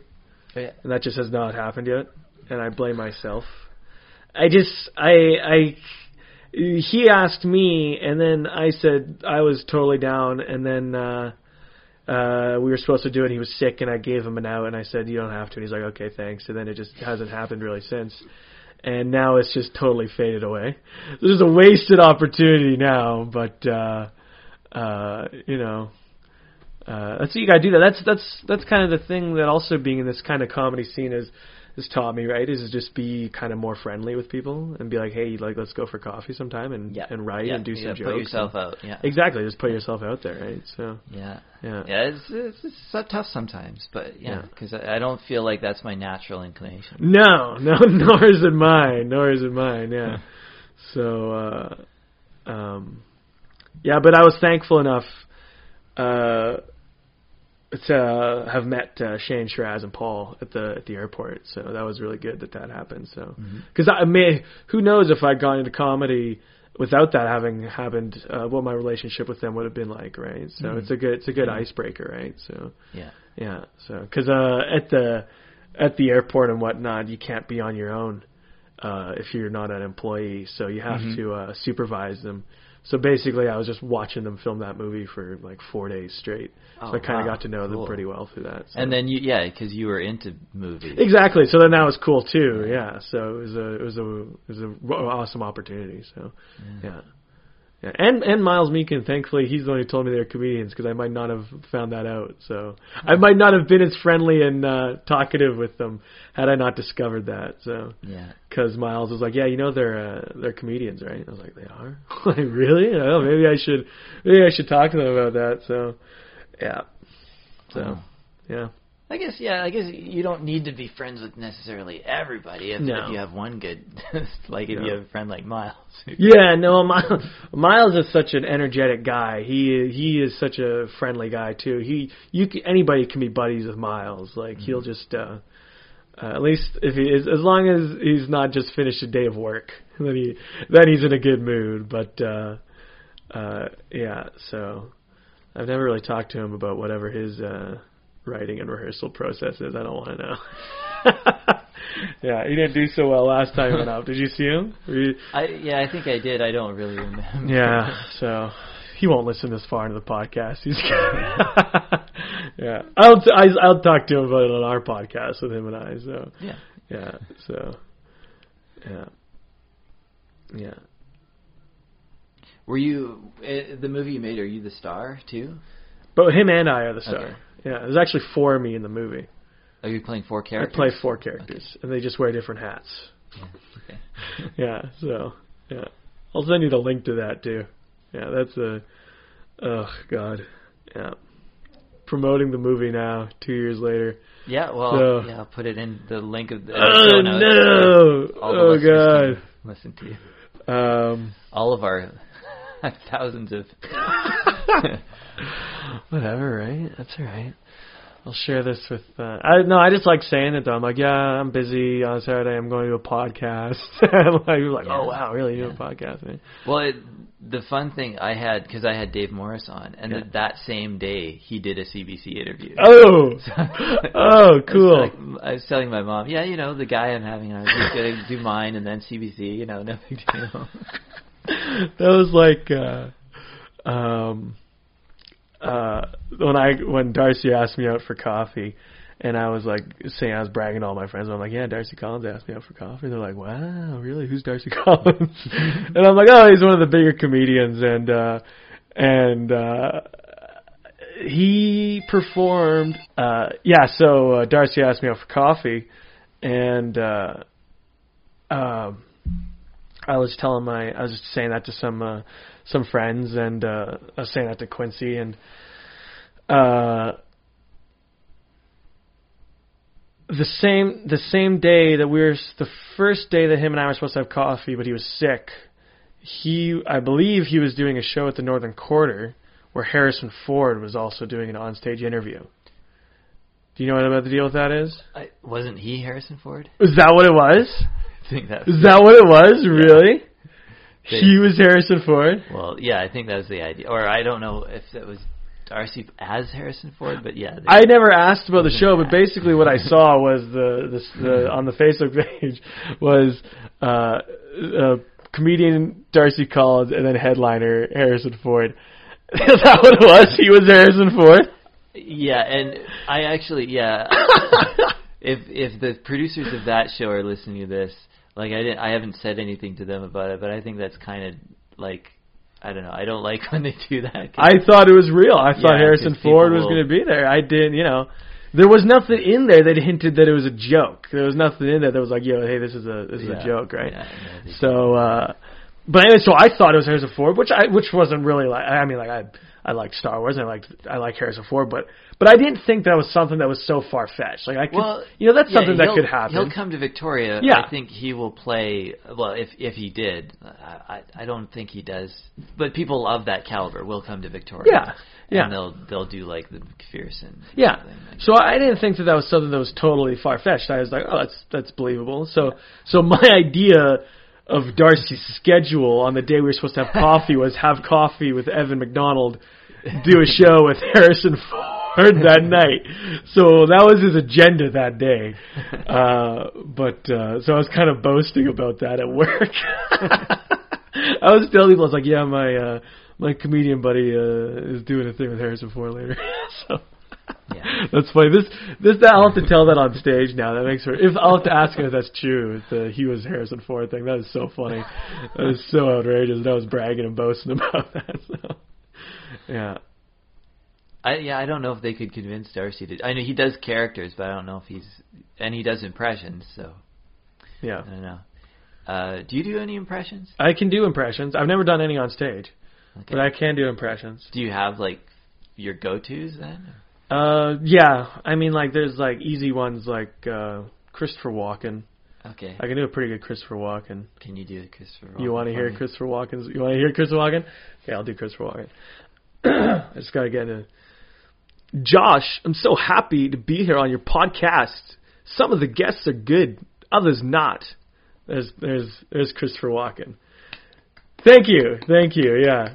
Some people like it. Some people say it's pretty good, but it's just his up and down high pitched voice, right? So, what else can I do? If you got more, I got like 5 impressions I can do. Yeah, there's Christopher Walken. I recently tried starting to do an Owen Wilson, but I don't think it's turned out so good. Can you imagine Owen Wilson's voice? Well, I think you kind of already have an Owen Wilson-esque quality. Really? Yeah. Really? You think so, eh? Is that a compliment or a... No. No, it's not an insult. No, it's not an insult, but it's not necessarily a compliment. It's just a fact. That's the class I put you in. Interesting. You have I think I might have a little bit of that too, but you have a surfer. Yeah. Like okay. I'm not a surfer at all, but yeah, you have that. West Coast accent. Okay. A little bit. Really? I've never been told I have an accent before. Well, you wouldn't. People around here is like, no. That's another way that normal people talk. Yeah. It's a low key, like it's very cool. Like your way of speaking, like it's down here. It's like I'm just Oh yeah. I'm doing it right now, aren't I? Oh yeah. Do you have an Owen Wilson? Well, the Owen Wilson one's kind of like, it's kind of like, wow, Owen Wilson, right? It kind of does like that, yeah? Yeah. Derek Zoolander, right on. Yeah, it's yours, but that other quality of it. Yeah, I see what you're talking about, because I totally just did it there, right? I kind of got to get low. I never noticed that before, yeah. So yeah, there's Owen Wilson, but that's a new one. I've only been doing that for like a week. Owen Wilson. I can do a couple of them. I can't think of them off the top of my head right now. I'm kind of blanking on it. I kind of played around with Charlton Heston, Planet of the Apes. You know what I mean? Do you know Charlton Heston? Okay. I remember he yells at this. You kind of that kind of thing. And get your stinking paws off me, you damn dirty ape. Guy does that kind of thing, and Cornelius Zera.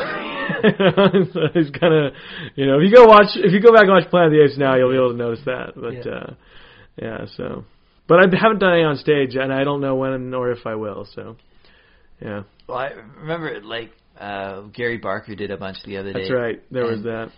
It was funny, but also like he does like 2 minutes of. Now this impression that I'm next going to do, this guy did a movie back in the 60s.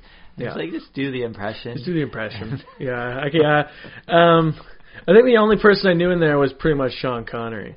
When did he even? Yeah, he would. Yeah, he did the Sean Connery one, right? Yeah, and then I think Proud Love did the Sean Connery too, and then Winston Spear went up and did one too. I think. He was there at that time. Yeah. So. What about you? Can you do any impressions of any kind, or? No, none that I'm like, this is something I worked on. Like I will every once in a while, like I'm driving along in like a van, like delivering water, and I'll be like, I'll just break out into something.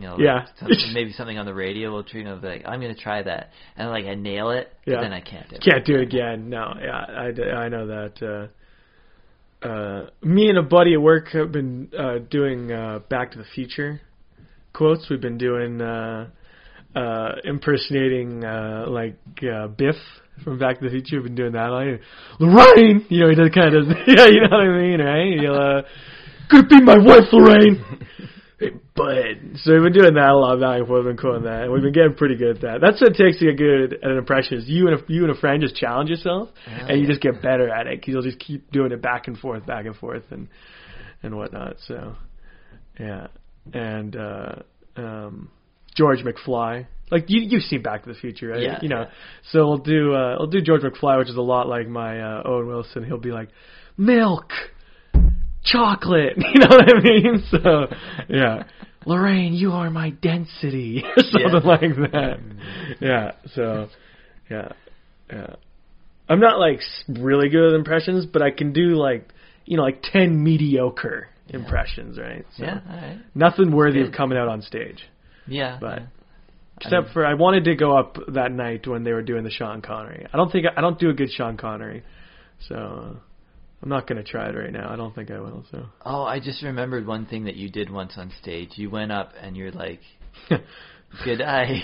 Oh, I'm Australian. Oh yeah, I do the Australian thing. Yeah. Good eye. Yeah. I was like, I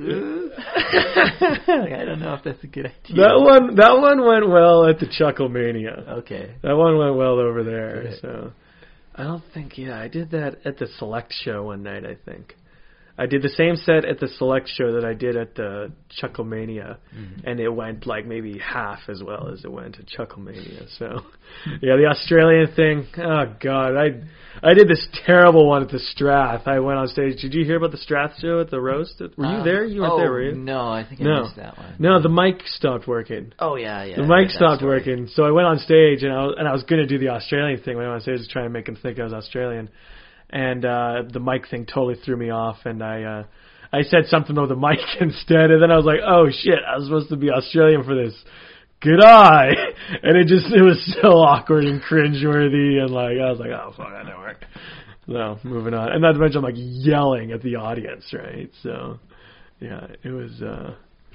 I did okay at that show, but yeah, not my best though. So yeah, you've done the Strath, right? I've done the open mic at the Strath very early on. Like I think I was a month or two into comedy. I went down to the Strath, and Bruce put me on for 3 minutes. I bombed. It was my second time trying out like some of my what I think of as my best jokes. It was my second time doing that. Doing that set, but yeah, it bombed there. Yeah. I don't know why they didn't like. Oh, I don't, because I skipped like 3 of the punchlines. Like they're not laughing. And I thought about it after when I got home and stuff. I was thinking about it. I didn't tell the actual jokes. I just told the gross part. Yeah, right. And I forgot the punchline. There are times I've done that too, where I've just told everything but the punchline. Like I'm like, I just told a really disgusting story on stage with no ending to it. Like, yeah, which sometimes if there's no punchline, you can say, I haven't written an ending to that joke yet, and that sometimes gets a laugh, right? So, I've had there's that. a couple go-tos for it. So, were you at the Mint the last time I was there? I can't remember. I've been to the Mint pretty much every time. Oh yeah, you were there. I remember you there now. But yeah, I don't know if I would have watched your set because we all. Yeah, well, they made me and Curran Dobbs go in the audience because and Spencer because there's an open table. So. Oh yeah. Yeah. So, which apparently they said it was sold out, but apparently not sold enough. Well, I guess sold sold enough the to have seats, that table. Yeah. I don't know if the people might have bought tickets and not showed up. Yeah. So. What? Were you going to say something that happened? Not really. Nothing happened. No, nothing happened in there. Just they forced us to sit at the table. Yeah. So. Going to the Mint next Wednesday. You are? Yeah. I wish I could, but I'll be working, unfortunately. Okay. Yeah. Ratfish Monday though. You can make it to Ratfish. Yeah, because at the airport it's 4 days on, 4 days off, so I can make it for 4 weeks in a row, and then for 4 weeks I can't. Yeah. So in 2 weeks I'll be able to start going to the Mint. Yeah. So, yeah. Well, that's preferable than if you just had like the same like a Saturday or Friday every week. I agree. You wouldn't be able to do anything. Yeah, for sure. Yeah. You were on the Select show last Thursday, weren't you? Yeah, Mark put me on. Well, did he put you on like last minute? Did he ask you to go on? Really, eh? Were they short somebody? I don't know if they were. I think they might have been. Yeah. I think somebody might have not shown up. That happens. Yeah. Did that catch you off guard? Yeah. I mean, I think I'm getting better at like sort of being ready anytime. Plus, I went to the select show so many times for the lottery spot. You're kind of used to going in with mindset like, of performing, kind of. I was like, I don't. Yeah, it's like half and half. I don't know, but yeah, they took out the fucking lottery. Yeah. Where's the lottery? Yeah, they did. I think the thinking was they're specifically going to attempt to put new people on every show, just like specifically book a new person. That way, it's not what I had. Is that you go in with something half prepared for the lottery spot, and then like, oh, if you get the lottery spot, it's like, oh well, I got it, but I didn't really think too hard about that. But it's like even if you are a new person, that's good for new people because it's like that's probably what you need is to be a bit prepared. And Yeah. Well, they got me doing the coming up Thursday. Yeah, they got me doing this Thursday coming up. Yeah, they asked me to do the other night, but I was working, but then they offered me the next one. Cool. It's difficult to say no. I don't like to turn down offers, right? Like I feel like again, it's kind of like a new job. Like I'm trying to look eager, right, to get on stage. So when somebody asks me to do a show and I have to say no, I feel so like kind of down about it, right? So, I would. You know what I mean? So yeah. Yeah, and you need the time on like at this point, shows aren't just look at me, I'm doing a show. It's you need that time to develop and to improve. So. Yeah, absolutely. And it's fun saying I have a booked show. You know what I mean? It's fun saying that I'm booked. I can't do I can't do anything that night. I'm on a booked show. If I don't show up, people will be mad. Like you know what I mean, right? So yeah.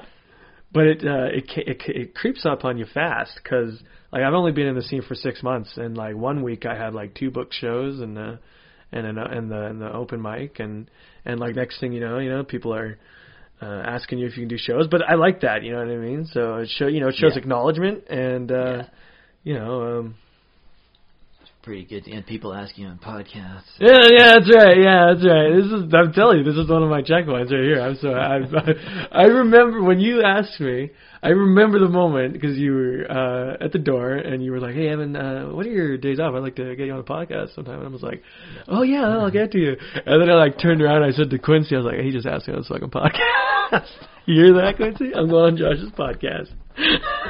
Well, now you got to hit Evans, and now Matt Baskey also has a podcast. So there's a couple other things. Evan Mumford has a podcast? No.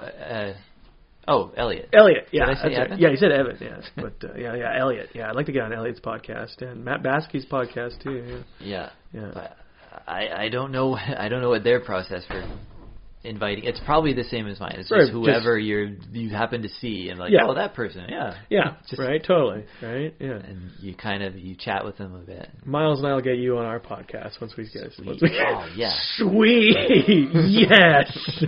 The currently canceled podcast is going to be renewed, right? I'm still mad at Elliot because he hasn't asked me on his yet. I've been hinting what at an him. Asshole! What the fuck? You've been hinting at it. Yes, you're just like always talking podcasts around him, and so Elliot, Yeah, that's funny. Yeah, I don't know if he listens to mine. It's hard to commit to a podcast, I think. I mean, the fun thing about a podcast is it's just something you put on the background. You know what I mean? Like I've put yours on in the background before, and just depending on who's the guest, and I think I've put Elliot's on once or twice, and I haven't listened. I saw Matt Baskey released his one with Chelsea Lou the other day, and I haven't listened to that yet. I haven't actually put that on, but I am looking forward to it. I want to save that one for a time when I'm like not. I don't know. Yeah, you want to like order a pizza, right? Like sit down and really enjoy that one, right? That'll be a good one. Yeah. Maybe I'm hyping that one too much. How many comics are there in Victoria? Like 40 or something? I thought I heard David Bruce say that. How many? What depends what metric you use. Oh, I don't know. You ask how many comics? Yeah, how many comics? Yeah. I think if you count everybody who's done a couple and then kind of isn't anymore, like there's probably a few hundred. Oh yeah, that's true. I mean, like currently active comics. I thought David Bruce said he has a list of them in his notebook or something. He probably There's does. about 40 of them. Yeah, I suppose. Yeah, if you count like people who come out sort of like weekly, I don't know how many times you have to miss to sort of drop off that list. Yeah, that's true. Because I don't see Shiraz that often. Yeah. And then Spencer was off that list for a while, and then now he's back. Now he's back. So, but I feel like 40 is a low number. Yeah. So I feel like it'd be more like 60. Just like regular. Yeah. Do you still do the graph? Do I still do the graph? Well, I still have it. I tried updating it, but I was like, most of the people actually moved down. Oh, really? Oh, shoot. Yeah. Well, that's like, what was that Monday where I just bombed hard? I think everybody pretty much bombed that night. Do you know the Monday I'm talking about? There weren't very many people in there. Yeah, I do remember that. Yeah, I bombed hard, and that was like my first like real bomb. Like I had done sets before where I wasn't happy with it, but like I would go back and listen to it, and I'd be like, oh, somebody like laughed back there. But that was like nothing worked. I wasn't working. Like nothing looked good, and I was like, holy shit. And Henok said to me, he's like, you're getting worse. I was like, you bastard. So yeah, Darcy was like all nice about it. He's like, don't worry, man. He's like, we're all going down tonight. And Henok's just like, you're getting worse. So yeah. I don't know what that means. Like, I think my expectations might have changed. Yeah. Because I feel like Ratfish probably and the people generally are about the same, but I'm like, you should be getting better. Yeah. Well, I think that's how it goes. You know, you go up and down because, I mean, you try new stuff, right? So, you know, the first time I went on stage, and that first joke that I did, like, landed really well, and everybody laughed, and I've done that joke times since, and it just didn't do well. Mm-hmm. And it's just, you know, it's all about how you're coming off, right? So, and you're trying different personas on stage, and so I think you can go through, you know, bad spouts, and then you can make a total comeback, right, with something really good. So, I've wanted to try and make like an on-stage character, but I don't know what to do, right? I don't know how to do it. Yeah, well, I feel like the Evan McDonald that I see is a decent person to present on stage. You think so? Like, I think you do. Comes off okay. Yeah. Likeable, anyways. So. Yeah. I mean, like, I kind of want to do something that, like, really kind of goofy. Like, I love Steve McMath's Finger Guns. Yeah. I love that. I love that set. I remember the first time I saw that, I thought it was the funniest thing I'd ever seen, and I've seen him do it probably like 7 times since then, right? And I like that character, and I like that set. Yeah. But I would like to make something kind of outrageous like that, but I obviously not copy him, of course, make something original, but something that's, I guess the point is just something that's not, you know, me, right? Something that's a little bit bizarre, right? I guess to get that, you got to get drunk with some buddies and see whatever you come up with, right? So. I guess so. Or, have you ever done improv? No, I've never done improv. Okay. No. Improv is like every scene you're somebody else. Every scene is a new. So if something catches, like, oh, I really like playing that person, that's then true. You take that to stand up and you Okay, fair enough. Yeah, just like wherever your mind takes you, right? Yeah, I don't know if I'm the biggest fan of a character. Yeah. There are people who can do it well, but I don't know. You know, I really liked Morgan and Cranny's Vasily Yokovich or whatever. I forget how to pronounce it, but I thought that was really funny. That was the first time I'd ever seen that. Yeah. Had you ever seen that before? Not before this month. Yeah. Because I looked him up on YouTube the other day, and apparently he did the same character like 3 years ago. Mm-hmm. So apparently it's something that he's done. Yeah. But I thought that was like his first time, but apparently not. I thought it was just so funny. Yeah. Yeah. Yeah, he's pretty good. Yeah. Yeah. I just like that character, the Russian. He just goes all out in it, I think, and I think it comes off pretty funny. So, yeah. Yeah, I think I prefer like Morgan as Morgan. Yeah. I think that's. I think I do too. I guess it's good to once in a while see somebody do something else. Yeah. Absolutely. Yeah. I was gonna say, this is the conundrum I always face with the open mic is that. It's supposed to be new material, and an open mic is supposed to be where you try things out. Yeah. So even if you have material that's like really good and like pops every time, it's like your goal is to okay, if that's good, then you're done. Well, I don't know. Like, I feel like I don't have to worry about it anymore, and I should be working on something else. Yeah. So everything at the open mic is going to be new. Is going to be like, not really sure about this, and like, people are gonna laugh. But at the same time, for us, open mics are also like auditions for other shows around town. So you want to be somebody that like people are looking at, like, that guy is like always, funny, and like I never see him bomb and stuff like that. Yeah. 'Cause people are booking shows. They're like, we don't want somebody in the middle of the show just to have a quiet, 5 minutes. Yeah, absolutely. Yeah, so you gotta balance that. It's an awkward kind of conflict there. You have to fight. Yeah, like Quincy Thomas got the Northern Quarter, and I've never spoken to Ryan Bangma once, so now I'm all self-conscious. I'm like, does he not like me? What's wrong with me? Like, well, that's interesting. That it's just the people you talk to. It's like, yeah. But of course, you can't put the blame on others. You got to put yourself out there too, right? Exactly. So. Well, and you got to try and like grab as many opportunities as you can, because you're going to fail a lot, and things are going to not go through, and you're going to not end up having your coffee date. Yeah. So, but what you have to do then is just ask somebody else, or ask Darcy again in a couple months. Hey, remember we were going to try and go up for coffee? Yeah, that's right. Let's set that up again. Yeah. So or with somebody else. Or I got to ask Mark Robinson back on the podcast. Oh, did you ask him once to come on here? I'll tell this story because I don't know if he's listening or. Maybe he's not this far in, anyways, right? So I'll tell this story about Mark. Is that I asked him on the podcast back in like October, maybe even September, something like that, and he said no, because I don't want my name, Mark Robertson, to be like associated with comedy, because he sort of does it underground, he was saying. Yeah, okay. And it's like, okay, well, fair enough, because he has a job. He does aircraft maintenance. That's right. I've heard him do a bit on that. Yeah. Yeah. So, but then like a couple weeks later, he gets the CBC Laugh Out Loud, and he's on national radio as Mark Robertson. Oh, jeez. And he does Elliot's podcast right after that too. So, like, I'm not saying he lied to me. No, I think he changed his mind. He's changed his mindset. Yeah. Probably what happened is he heard about the CBC thing. Mm-hmm. He's like, well, it's a long shot, but I'll try. He got it, like, along with a couple of other guys in Victoria. Mm-hmm. And then he's like, okay, well, how can I, like, what else can I do? And it's like Elliot had his podcast, and he had an opening there. So he's like, okay, I'll do Elliot's podcast. But it just did happen to be right after I had. Yeah. So, but see, okay, this is the lesson about failures. You try again, and Mark, if you're listening, I'll have you on any time. Yeah, right? Yeah. And I'll have to ask him again at some point. Got to be a little bit persistent, right? Yeah. So, how the CBC, like, do they offer that, or do you have to audition for the CBC special thing?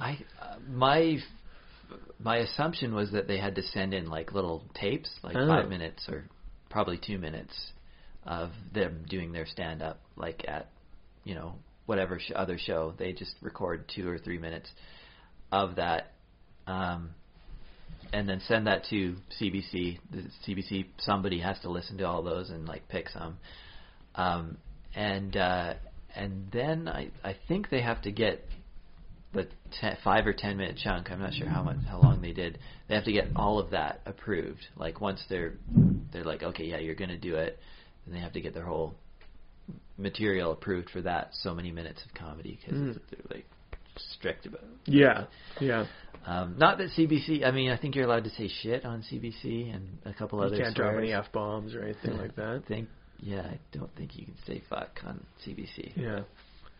And obviously some subject matter won't fly on CBC. Yeah. Yeah, obviously, right. Yeah. Yeah, I would have to send in all my clean stuff if I were to audition for that. So I think so, yeah. But I mean, sometimes, I don't know. Yeah, I'm trying to swear less. Yeah. Yeah, that's the thing David Bruce said to me. Well, David Bruce said to me, he was like, and I think it was you. He's like, I think it was you. You were just saying fuck a lot, like in between your kind of jokes. He's like, not your punchline swear. It's not like you're like integral to the jokes, but just like you were just kind of like patter filler words that you were just yeah. kind of like, like kind of like uhs and ands and buts. And he was like, just try and take those ones out, because he's like, you don't have to. He's like, but he's like, I'm giving it to you as advice, because sometimes the audience can be turned off from that, right? Yeah, it can happen. So I'm not sure. I'm trying to make any time I swear now to be like more meaningful to the story of the joke. Like basically my first swear now, whenever I go on stage, I'm trying to make sure that it's kind of impactful on whatever the story is, as opposed to just being like fuckity fuck, right? Yeah. So yeah. Yeah. Well, I've seen, like, I don't know the advice of when to do this is cool and when not. I guess you got to try and read a crowd. But I've seen guys go like up, like, and their introductory, the first thing they say is like fuck or fuck or something like that. Yeah. And that gets a huge laugh. Yeah. I don't know if it all depends on the audience, right? Yeah. Like, that's a huge thing. You just never know what they're into, right? How to read the audience. So. But I guess until you learn that, it's safer probably not to. Yeah, exactly.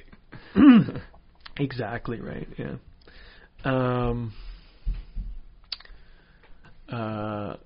What is that over there, by the way? What is that? That looks like a native like American thing you like beat fish with. Yeah, it looks. I think it's just a toy. Oh, it's a toy. Oh, it looks like a club that you'd find on like Skull Island. Oh my god. Yeah, I've never actually. I don't know. I haven't seen that before. I think it's just a toy, like a scimitar type of thing. Like I think the kids are, but it might be something else. Yeah. I don't know. That's a scary ass toy, Josh. That's a scary toy. Well, my brother's like, he doesn't have it. If you look around, you might find like that little, like Nerf darts. Because he's got these like crazy, like this huge like Gatling Nerf gun. I bought a Nerf gun in Walmart the other day.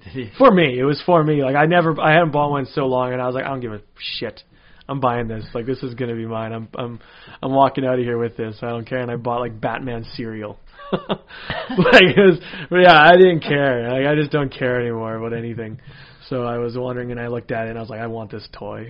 So I bought it. Wow. It was interesting. This is an interesting I noticed when I was at Walmart. This is just like a weird observation, but like toy guns, when toy guns used to like look a lot like guns, right? And now ever since they kind of like they look kind of colorful and they look more like a toy, right? Yeah. But what's interesting is they operate like a real gun now. Oh yeah. Like they have shells. Like they need shells to shoot. And you need to bolt action the thing. It's ridiculous. Yeah, so it looks all colorful, but if a kid got their hands on a real gun, they can like actually use it. Oh, I like that. It was scary. You like that? I like that idea. That's kind of why I bought it. It had shells, and like when you shoot it, the shell flies. Have you had a chance to? Oh yeah, I shoot my dog with it all the time. Oh, yeah. Speak of the animal, there's a cat. That's Skipper. Skipper. Yeah, we have 2 cats and 2 dogs. Yeah, that was very considerate of you. Oh my god. Hey buddy. Oh, he doesn't care about me apparently. It's the opposite of my house. I think my hands still smell like bacon. Oh. Yeah. Yeah, you just thought of everything when you asked me, like, are you allergic to cats, dogs? Like, you're way up here. Like, that was very thoughtful, Josh. Very thoughtful. Yeah. Did you have a guest on once that had a problem? Well, I just like to ask it because, nobody's had a problem yet. No, it's a good thing to ask. Yeah. I mean, I know Elliot likes to buy beer for his guests, but I'm really. Elliot, get me on your damn podcast. God damn it. I'll have you on my podcast. But I do, well, maybe when I'm working or something and afford more. Yeah. I can afford things like drinks and refreshments. Come work at the airport. Fly to the airport with me. Actually, maybe I should. Yeah, come work out there. Yeah. I need a better. Yeah. If you're used to early mornings and late nights. So. Yeah. Yeah. Or, well, no. I sleep in too much.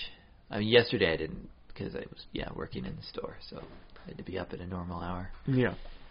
What do you edit this on, by the way? Like a PC, Yeah. so Audacity. Audacity. Okay. Yeah. Cool. Yeah. I forget what our last topic really was now. Oh yeah. Comedy. I was gonna say Matt Baskey. I believe he buys ice cream for his. I think that's why he calls it Ice Cream Social. Yes, I saw that actually. I didn't really listen to any of it, but I just saw the name as the Ice Cream Social with Matt Baskey. Yeah. So, where's my fucking goddamn ice cream? I got water. See, my podcast is the one that you want to be on because it's a podcast. All these other ones have to have gimmicks. Yeah, that's right. Yeah, right. Well, you got water. That's not much of a gimmick, though, so it's not exciting. I haven't poured a glass of water. Yeah. What else is a good topic, Josh? I don't know. Yeah. There's lots more we can talk about. Yeah, I know. Yeah, there's a lot in the comedy world.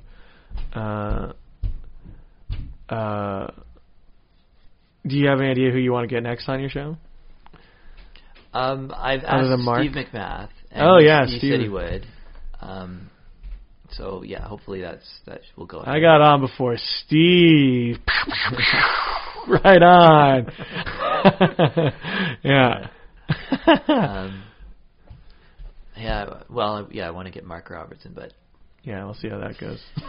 He might just say, "Oh, shit." He might make another excuse. Do you talk to Miles Anderson much? Do you know him very well at all? I mean, no. I mean, I say hello to him. Yeah.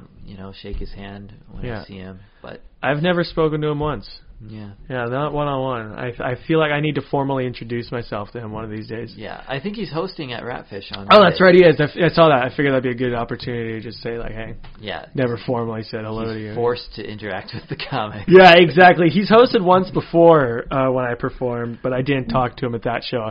I owe it to, he doesn't care, but, like, I should probably, I care. I should talk to him, right? So, and, like Chelsea Lou, I didn't actually formally introduce myself to Chelsea Lou till like 3 weeks ago or something like that. And when first time I performed at the Mint, and I went up to her and I was like, "Yeah, nice to."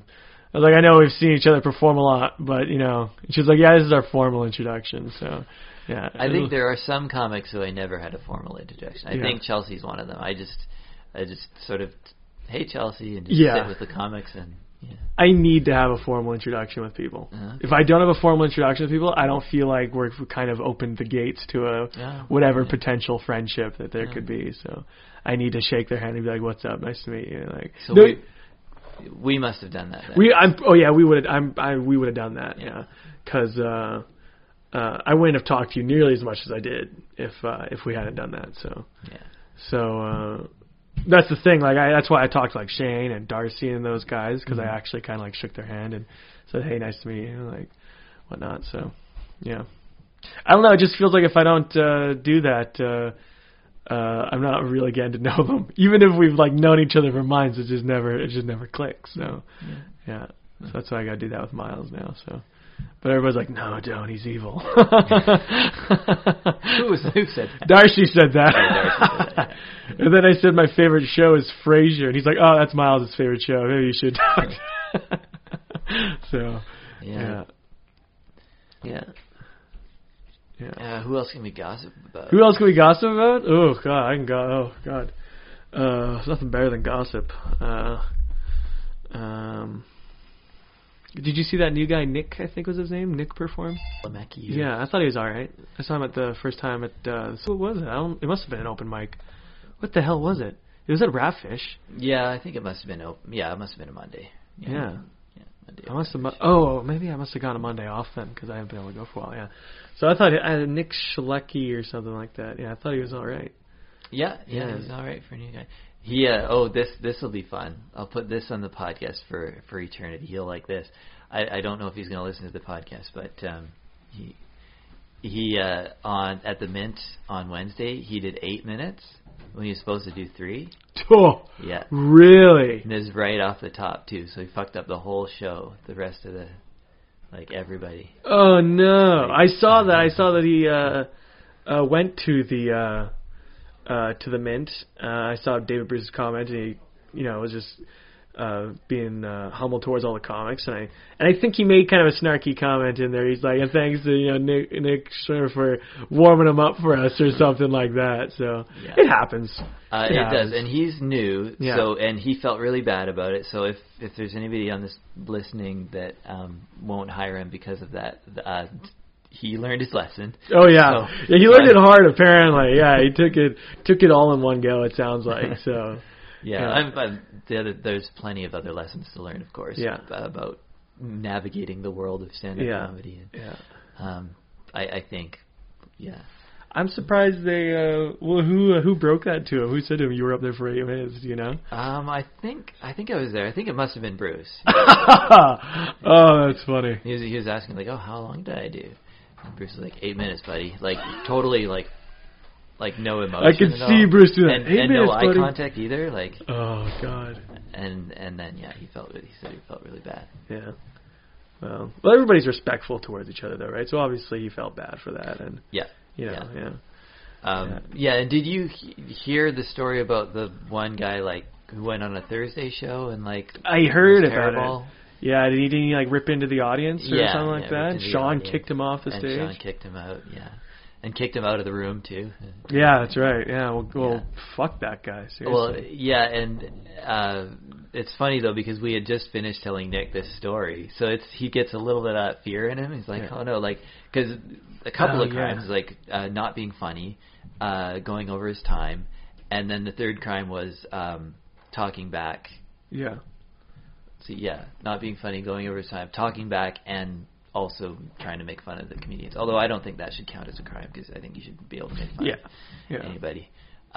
But so Nick is like, oh my God, I don't know how funny I am because he's brand new. So he's like, I don't know if I'm funny. And 2, I went over my time. So that's 2 of the 3 crimes. Yeah. So. Well, how did he do in his first 3 minutes anyways? He did good though. Did good? Yeah. His 8 minutes were.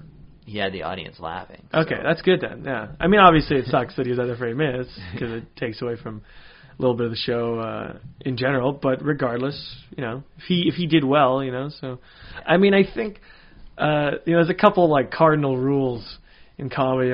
Don't steal jokes. Yeah. Don't steal jokes and try to be and try to make your minutes count, right? And don't waste time, right? Don't go over your limit and because you got to be respectful towards the other comics. Yeah. And I don't hold it against anybody, if that happens, because I know they're not doing it intentionally. You know what I mean? With the exception of this guy, whoever at the Thursday selection, with the exception of that guy. Yeah. But I've seen people just go over and they're just trying to finish their bit. I don't hold it against them, right? So yeah, it's something that has never bothered me. I know there are a few people in the scene who that will really eat them up inside. As soon as they see somebody going over their 3 minutes, they're like, yeah, how can I do that? But yeah. It's never bothered. But I'm not the kind of person who Do you have that sort of personality? I think you're laid back kind of. Yeah, guy. I'm more laid back with it. Yeah. Do you if your timer's going off, do you wrap it up real quick, or do you just go, never mind, I'm getting off? I won't finish it. Yeah, I won't finish it either. I'll pretty much just get off. Yeah. I probably could get away with just getting to a punchline. Take 15 seconds to do it, right? But and just get there. But I don't even try. Generally. No. Yeah. Yeah, most of what I do on stage is I will actually wrap up at 2 minutes, sometimes even a minute and a half. I've done that before. I've been told a minute and a half worth of jokes and be like, okay. The Monday that was a total dud, which is where Steve McMath hosted. This is the one where I totally bombed. I remember you went up and you told a joke about World of Warcraft. Do you remember that? Well, I think that was when Shiraz was hosting. Oh, was it Shiraz? Yeah. I thought it was Steve, because I thought Steve went up after and he was like, come on, guys, I know it wasn't great, but that was Shiraz, yeah. Was it Shiraz? Yeah, really? That, yeah. Oh, it was Shiraz, wasn't it? That's right, yeah. That was an alright show then, wasn't it? I think that one was okay. Yeah, that one was, yeah. Oh, right, that was my set of the night. How do I mix up set of the night with my worst show? Yeah, well. Oh, whatever. Yeah, I just remember that joke that you were telling about your World of Warcraft character. Yeah. There's some comics where they just, some people like I was saying, like I like your comedy. Do you have any like newer kind of amateur guys that are favorites? Evan Mumford. Yeah. I don't know if he's done sort of professional. He's still relatively new. How long has he been performing for? I think like 2 to 3 years. Okay. Some 2.5 or something like that. Yeah. So still relatively new, and that's why I think Evan is probably my favorite amateur. If you're discounting like Darcy, Shane, and Miles, and some of the other ones who've done like paid work and stuff, I don't know if Evan, he may have done paid work at this point, but if I think of Evan as in the category of, all these caveats, but I think Evan is my favorite. Yeah. And I like a lot of people too, but I was thinking about like who's my sort of top of that group. Of that group, I think it's Evan. Fair enough. Yeah. Yeah. Yeah, I really like Steve McMath too, but I don't know if he's crossing over that threshold. Also, into he may have been paid for a couple of shows too. So, when it comes to like really amateur new guys, I like Bronco. Oh yeah, Bronco. Yeah, I think Bronco is funny. Yeah, I like him. Yeah, he once had the night on his second outing, I think, and he was pretty funny. Yeah, even the first night I saw him perform, I thought he deserved set of the night, but for whatever reason. I think somebody else got it. I don't know. Probably, yeah. It's a sham. No, I'm just kidding. Also, set of the night it's hard to. I don't know how they even, because I can't pay attention to the whole night. No kidding. Yeah, the set and like it's kind of like the Oscars. Like always, the movies at the end of the year get the nominations, right? Yeah. So at the set of the night, though, they haven't done it in a couple weeks. Like they haven't done it like twice now. I don't know why. Well, again, because it's tied into the Thursday show, and they're trying to do more of like we're deliberately picking new people. Oh, yeah. And I think they want to have a couple new people, a couple mid-level people, and then some of the staples of the scene like Chelsea and Shane and Darcy. Yeah. So and Sean's hosting. Yeah. So they're going for that particular grouping, which I think is really a cool way to do, especially in Victoria and with our audiences that we have. Our audiences are really generous, but you just don't want to pound them with all amateurs, and that's kind of what Monday is. It's whatever you get. Yeah. It could be all amateurs. Yeah. So yeah, they will listen to a brand new person, and they'll be very generous to that person. So you can throw in like the first half of the show can be newer people. Yeah. And then the second half you're like, okay, well, you were so nice to listen to that. Now here's like really good people. So I think that's the logic behind Thursday nights. Yeah, that's what it sounds like. They really want it to be more of a select, right? More of a presentation of showcase of these local comics, right? So and a mix of all levels. Yeah, exactly. But deliberately chosen, not like as opposed to the lottery, which is just whoever shows, which is usually like, oh, it's Josh at the beginning. That's right. Yeah. I almost want to take credit too for like breaking the lottery system just by showing up so much. Oh, really? They were just like, why don't we just put them on anyways? Well, I mean, that happened not last 2 days ago, but the Thursday before. I got on this show. That's and right. like, Yeah. Well, we don't have we need another 3. I think you might have been maybe for 5 minutes. I can't remember, but we needed another 5 minutes filled. Yeah. It wasn't a Sean Proudlove hosted show either. Yeah. No, it was Mark. That's right. So yeah, it was a fun show though. Regardless. Yeah, it was a good show, but a small audience. Very and no small. Sean. Yeah. And then Sean didn't count it in the he was counting his shows. Yeah. Like he'd say, oh, this is the 5th time we've done this, or I can't remember if it was 5th time or whatever. But he didn't count that night. I was like, yeah, okay. But I guess he didn't count any previous Ratfish nights either. So he's like thinking of his shows as being something different. Yeah.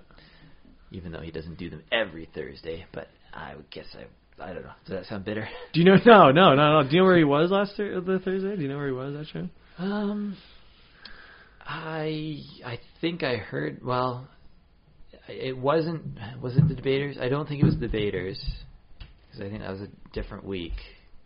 But he was on the Debaters. Yeah. So I think it was something like that, but maybe not. I think he was doing a fundraiser show. Oh, okay. Yeah. Okay. I was going to say something interesting in the world of comedy. Are you big into movies at all, Josh? Are you not huge? Not huge. You've probably seen Ghostbusters, right? I have seen Ghostbusters. Did you see the trailer for the new Ghostbusters? Yeah. What'd you think? Well, it looks okay. I bring it up because Ghostbusters was like one of my favorite movies as a kid, and it's a comedy, of course. At its core, it's a comedy. Yeah. And now they're doing this remake with an all-female cast, right? And this trailer's getting a lot of hate. Like a lot of disgust of this trailer. That. I don't. I'm not a trailer connoisseur, so I'm like, I mean, it looks like a movie. Yeah, right? Right? Yeah, well, apparently it's the worst thing ever, according to some people, yeah. No, I just thought this would be an interesting thing just to bring up, just because some people think the comedy in it looks too kind of middle-aged women. And I thought, well, is that the cast that's just making you think that? Do you know what I mean? Probably, that probably twists your mind in that direction, right? So, yeah, right. I feel like it's pretty much the same jokes as like everything we saw in the trailer was the same jokes as they had in the original. Yeah, that's kind of what I got from it too. Yeah, so yeah, I'll talk about this in more detail on my podcast, but yeah, because you're more on movies. And stuff. That's right. Yeah, exactly. Miles and I can talk endlessly about movies, but. Yeah, I'm surprised you're not into movies. Well, I mean, I like movies, and I try to get, but yeah, I don't. I'm not like a movie guy. You play video games? Yeah. What do you play? Minecraft. Oh yeah, Minecraft. Oh yeah, I used to play a lot of Minecraft. I haven't in a long time, but I used to play the shit out of Minecraft. Minecraft is like maybe like I think is like one of the best games ever made. Like it's just endless, right? It's just so much fun. It's a great game. Yeah. Yeah, I like it a lot. So you're on a computer then mostly, huh? Yeah, PC. Yeah. PC, yeah. PC Master Race? I mean, I'm not above consoles, but actually I own an Xbox, but I don't play it. Never play it, yeah. But yeah, my siblings have Wii and Xbox, and yeah. We have an old Sega Genesis somewhere. Oh, nice. Yeah. I was just curious because I'm looking around this room and there's lots of things lying around. So, yeah, Guitar Hero. Yeah. Oh yeah. We play that sometimes. I'm not good at that. You rock out to Guitar Hero. That's a funny image of my mind with your hair flowing everywhere. Yeah, I have to take my hair down to play. Yeah. This is an interesting question. Have you always had long hair like that? This is like I haven't. This is the first time it's the longest it's ever been, and yeah, I guess I've probably been growing it for like 2 years. Oh, really? Okay. So yeah, before that it had always been pretty short. I know it's just bizarre me to ask that, but I'm just curious what brought you to the ponytail and the long hair. Like that's how some people will know you, right? Like, that's how they'll be known as, right? As the guy with the ponytail, kind of, right? So yeah, I like the idea of it for comedy because it's an identity. Okay, fair enough. Because I don't have a personality otherwise. I would disagree with that. If you run your own podcast, you have to kind of have your own personality. Well, I like that thought too. That he's the weird guy with the podcast, the ponytail, plays Minecraft, lives with his parents. Right? Yeah. You achieved that, then, I suppose. I think it's all a package. It's carefully crafted. You have strategically planned your setup and your image in the comedy scene. Okay. But actually, when I first started doing stand-up, I just had it. I wanted to be like crazy, like have it long and out. So, and people were saying, "Oh, he looks like Beethoven," and then I was like, "Oh, this is great." I have like people recognize me. I have this, that's that guy. But then I watched a stand-up like advice video. And I think it was Ralphie May, which take those or leave those, but it was a like 2-hour thing about being a comic, and he was like, go clean shaven, just do it, because people trust people without facial hair. Like he was saying, Zach Galifianakis does well, but he could do better without the beard. Interesting. Because people kind of lose trust in him. Although the beard is also a very identifying marker too. Yeah. So you gotta weigh it. But he was also, and then he also said, like, for women and guys with long hair, like, tie it back or get it back so that the audience can see as much of your face as possible. Yeah. Yeah, I used to wear a hat, and I don't anymore on stage. Yeah, that too. Yeah. Yeah, that's no advice. hats. Yeah. Yeah. Darcy was telling me that at the comedy tournament, or I didn't wear a hat, and he said some kind of can obstruct your face, and any kind of expressions you're trying to put off, it can obviously, hinder. So. Yeah, I've left the hat at home, and that's not a thing on stage anymore for pretty much the same reason. Even though it kind of, at the same time, it can kind of bring you an identity to. At the same time, we know as the guy that wears the hat, right? Yeah. That's what Evan Mumford said to me. I asked him once. I said, "What do you think? Should I go no hat? Should I go hat?" And he's like, "I like the hat." He said, "I think it kind of makes you stand out a little bit." So there's a conflict there, right? So yeah. I watched. I've come around on. More, if we can talk about this. No, totally. More a little bit. I watched a little clip of Mark Maron, like from years ago, and he didn't have the facial hair that he has now. Like he just looked like a normal guy. And I was like, that's not Mark Maron. Like Mark Maron is this character, like right? this Van Dyke beard or whatever he has. Like I don't know what you call it, but it's like a goatee style beard, I think. But I was thinking, like Louis C.K. has a goatee, and I actually think, well, someone mentioned that Groucho Marx has his eyebrows, and I think a goatee can be a little bit like that too, especially with high definition television and stuff, because people can see more of it. But yeah, like a goatee can actually enhance your facial expressions. Yeah. You don't want to have like a big bushy beard like Darcy or Shane for that matter. I mean, they can do what they want. I mean, although at the same time, it works for them, right? Though, like that's kind of how I've identified them. If they shaved it all off, I would be thrown off a little bit, right? So, I suppose it's also how you're introduced to them, right? Yeah. So if I met them first when they didn't have a beard, and then they grew a beard, then I might be talking differently, right? So, yeah. But I mean, I guess on some level, this is all like very like picking the little tiny details with comedy. And we could we're talking about how we put our hair in our facial. But I don't know. I mean, on some level, it probably does make a difference. I think it does. I really think it does too. Yeah. Yeah. And then, and you asked why I have long hair. One other thing is it was just like, I was like, I want to look kind of more like a hippie, and not that I don't have a beard, so obviously there's part of it, but I feel like it's a little bit like showing a liberal, like, free spirit side. Yeah, I can, totally, yeah. All right. So it's all about image, though. You're right, yeah. I've had to start doing things on stage, wear clothing that I, like, never wear, because I just want to change it up, right? I used to be an all-shorts guy. All shorts, but apparently Darcy said big no-no in comedy. Big no-no too. Yeah. Why is that? I don't understand. Is it just because they don't want to see leg? I think that's as simple as that. Yeah. I think it's just that shorts look sloppy. They don't want to see my working. Yeah, I can see that. I only did it maybe 5 times with shorts, and then I said, all right, I'm going to start wearing pants, and also. Wearing shirts like this, baseball T-shirts and sweater vests. I try and look a little bit more respectable on stage. It used to just be all navy blue and shorts. It was so boring. It was so fucking boring. Yeah. So. I know people say that. I mean, I feel like at our level, it probably doesn't matter. Like, no. You can do open mics in shorts. And who cares? But there probably will be time in a couple years when it starts to make a difference. Yeah, that's where you really should make that choice. I guess if you make that early, if you start making those choices now, it becomes a little more comfortable. Yeah. And 2 years from now, you're like, what? I always wear this. Yeah, right, exactly. I remember the first time I went on stage, like something that's kind of normal to do. Is you take the mic out and you put the stand aside. Yeah. You know what I mean? Yeah.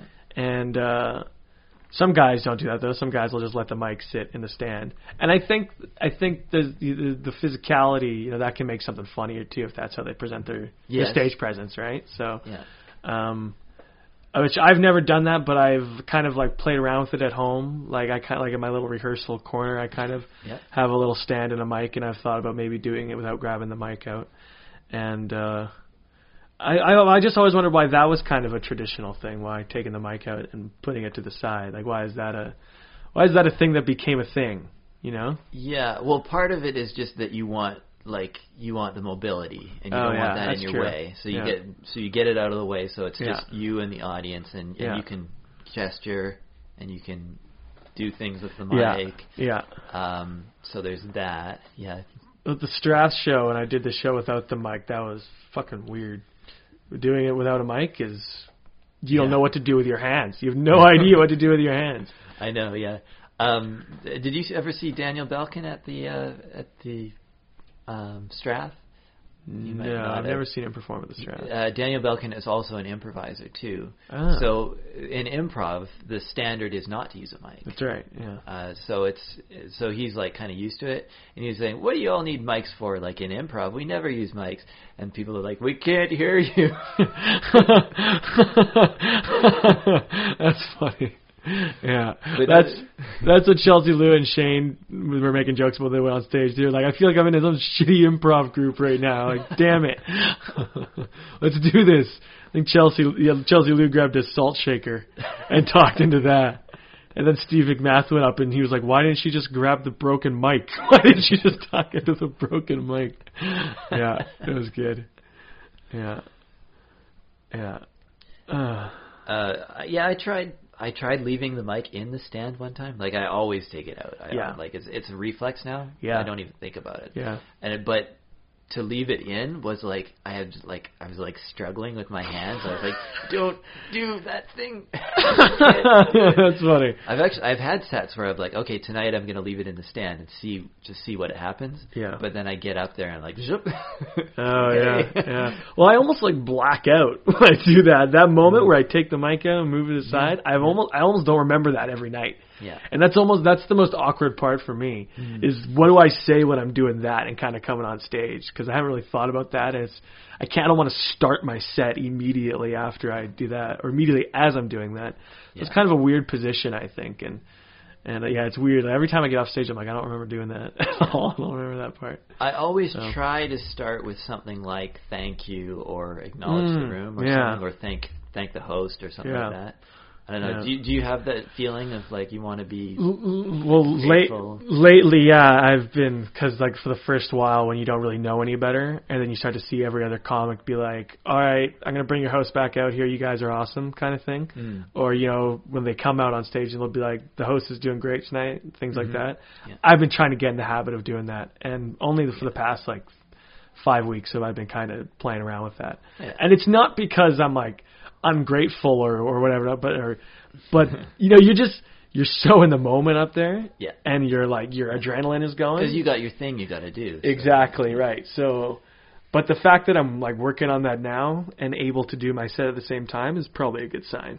Yeah, I'd say so. Right, get to work. Yeah, so. And it's a good thing. I feel like even if you don't ever get to actually say the words, something like thank you or something like that, if you have that attitude in your brain somewhere, being grateful of the room, I think that helps. I think they will pick up on that you want to be there and that you're interested in interacting with them, even if you have to fake it.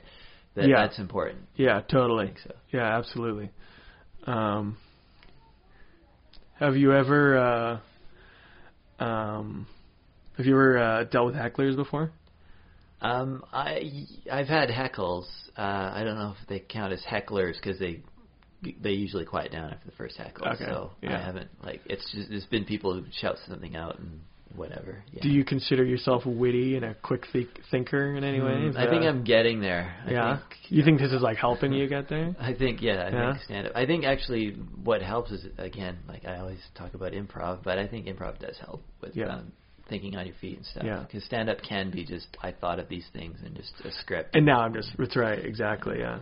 Because that's something that I am completely not. I am not at all kind of witty or quick thinking at all. And I might be the worst person on the planet for that. I literally might be the worst for comebacks and dealing with things like that. Yeah. So I'm very afraid of the first hecklers that I try and take out. I might just be super aggressive. I don't know. I haven't settled on anything yet. I might just swear at them a lot. So I don't know. My favorite comics deal with hecklers in a very generous way, and even it can be a little passive aggressive too. Yeah.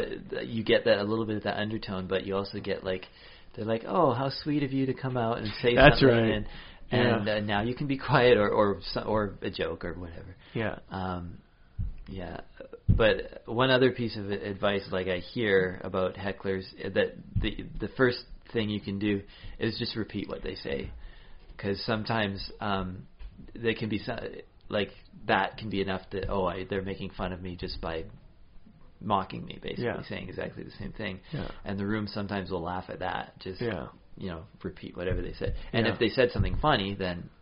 Well, then now that's part of what you did. Yeah. Not that you want hecklers to be funnier than you. No, of course not. God, no. Oh, what a nightmare that would be. Yeah, that's the first half of dealing with hecklers, just repeating what they said. And I guess so everybody can kind of be up to date on the heckler situation. They don't have a microphone, so yeah. And then from there, you can comment on it or whatever. Or I mean, if you have material, you just say, well, that was fun. I'll go back to my material. Yeah, exactly, right. But if you think of something, that's fun too. Yeah. But crowd work, I think, is a different thing, which I've tried one time and did not do well. Matt Baskey was like, you did terrible. What happened? I think I just asked a guy, like, his name and where he works and where he's from. And he gave me his name. He's like, his name is Sydney, and he says he lives in Paris. And then I was like, oh, Paris, that's weird. And I was like, oh, Paris, France, or Paris, Texas? And I didn't laugh at that. But then, like, he had this look, like, I knew after my set, I was like, I know he was joking, but I didn't take it as a joke. It was like, I was playing it straight, like, oh, Paris, that's nice. But no, he was saying Paris because he didn't want to say where he's from. Yeah. He just thought of a place. And I guess some hecklers not hecklers, but just crowd work people they'll try and give you a joke answer. Yeah.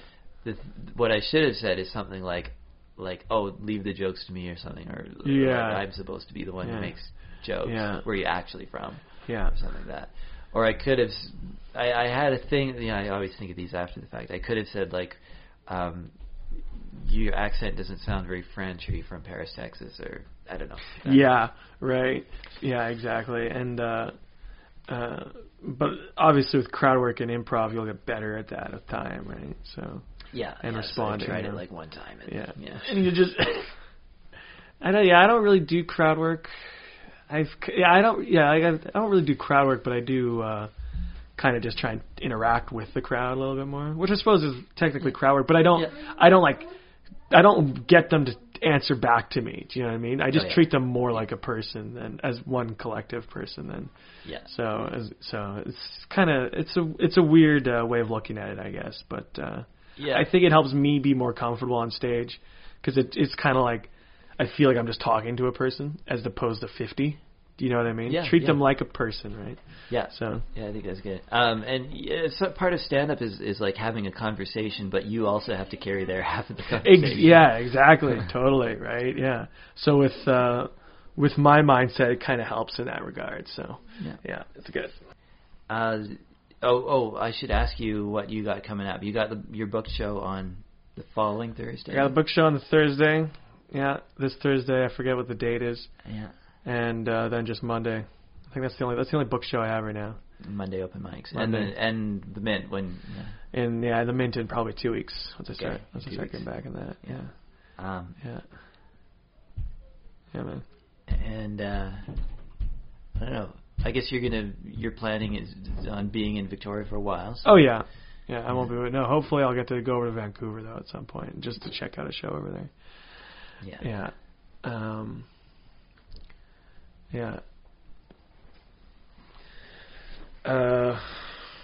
With Yuck Yucks opening up and whatnot, though, that's exciting. Lots of more venues. Okay. Yeah, so we're going to have some good stuff.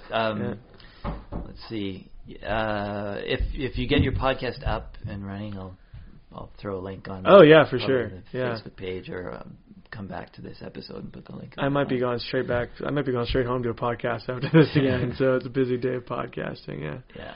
So, And what else? Yeah, I don't know if you do any more film projects.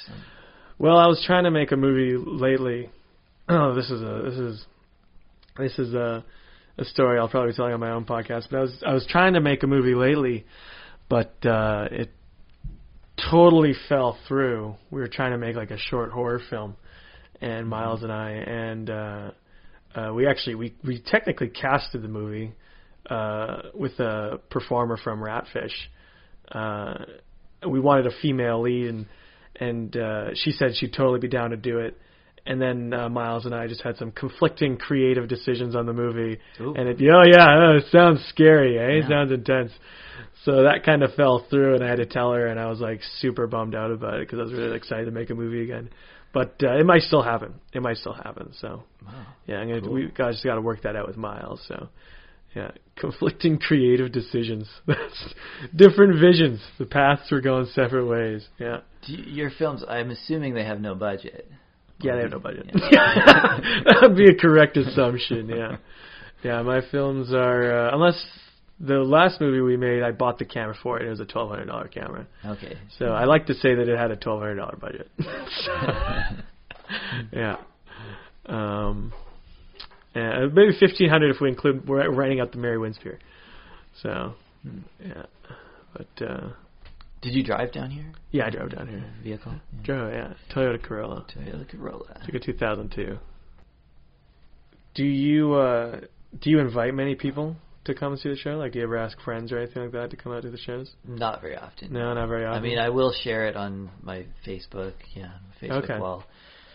I have a neighbor of mine, an old neighbor, like when I used to live down in Fernwood, who wants to come to like a show, but he says like, try and make it like a show that you're more a part of. So if I ever get a hosting gig. Or if I get 10 minutes or on a Northern Quarter or something like that, then I will ask, and they'll probably get 4 or 5 people down.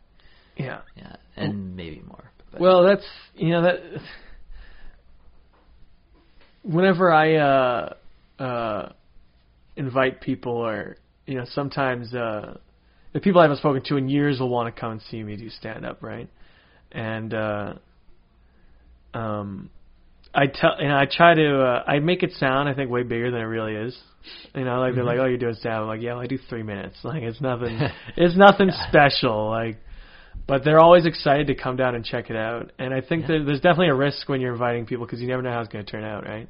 Because I've invited people and there was nobody in the show, and I didn't do well. And I've invited people and I did great, and there was a big crowd, right? And they think it's cool.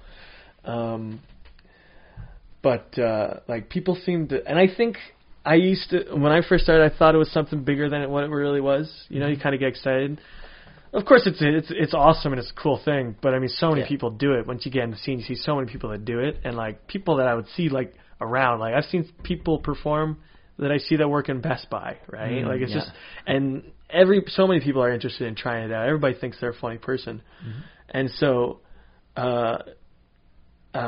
I'll invite people out, and it's a big risk because it's either gonna be a good show or a bad show. And sometimes they'll tell me, they'll be like, "Yeah, I've always kind of wanted to try stand-up comedy," and then they'll come out to the show and it wasn't a good show, and they'll be like, "Never mind." And then they'll come out to the show and it'll be a great show, and they'll be like, "Next week I'm going up." So, yeah. And I try and tell them, I'm like, don't let it discourage you though. Like you have ups and downs. Sometimes it's packed. Sometimes it's dead.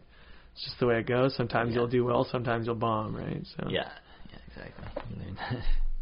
My little sister, like I have 5 sisters, like all together. Not all of them live here, but my little sister who still lives here is. I brought her out to the McRae's, which is a music open mic. But I went there and asked the host there and the producer who was putting on that show. I asked her if I could go on the show and do 5 minutes of comedy, and she let me. So McRae's on Tuesdays, and that's the one open mic that I've done that's been like minors allowed. Okay. So I could bring my little sister to that. Yeah, that's the thing. When I mean, like a lot of my friends are I used to work with Dairy Queen, so some of them are like under 19 and they're not technically allowed. And they want to come and check out a show, but Ratfish doesn't ID at the door, of course, right? They only ID you if you order a drink. Yeah. I mean, I can't. You're not going to be cracking out their IDs anytime soon, are you, at the door there? I can tell you, like, equivocally, I will not check. So if it's me at the door, you can definitely get in. Have you invited, like, your parents out or many family members out to see you at the Ratfish? I haven't invited my parents out.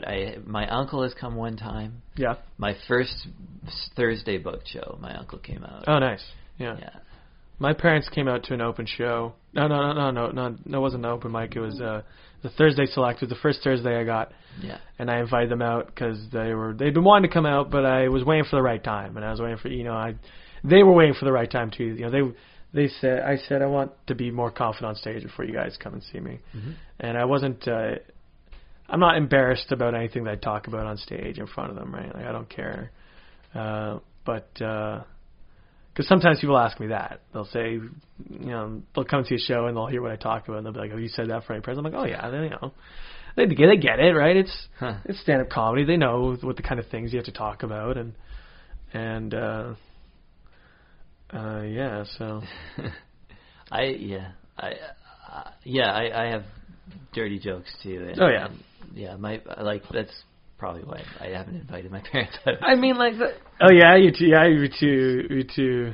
Yeah. And I guess, they probably wouldn't, because a lot of the jokes, like a lot of the comedians also have dirty material, and sometimes it's pretty offensive. Yeah, absolutely, right. I had one buddy of mine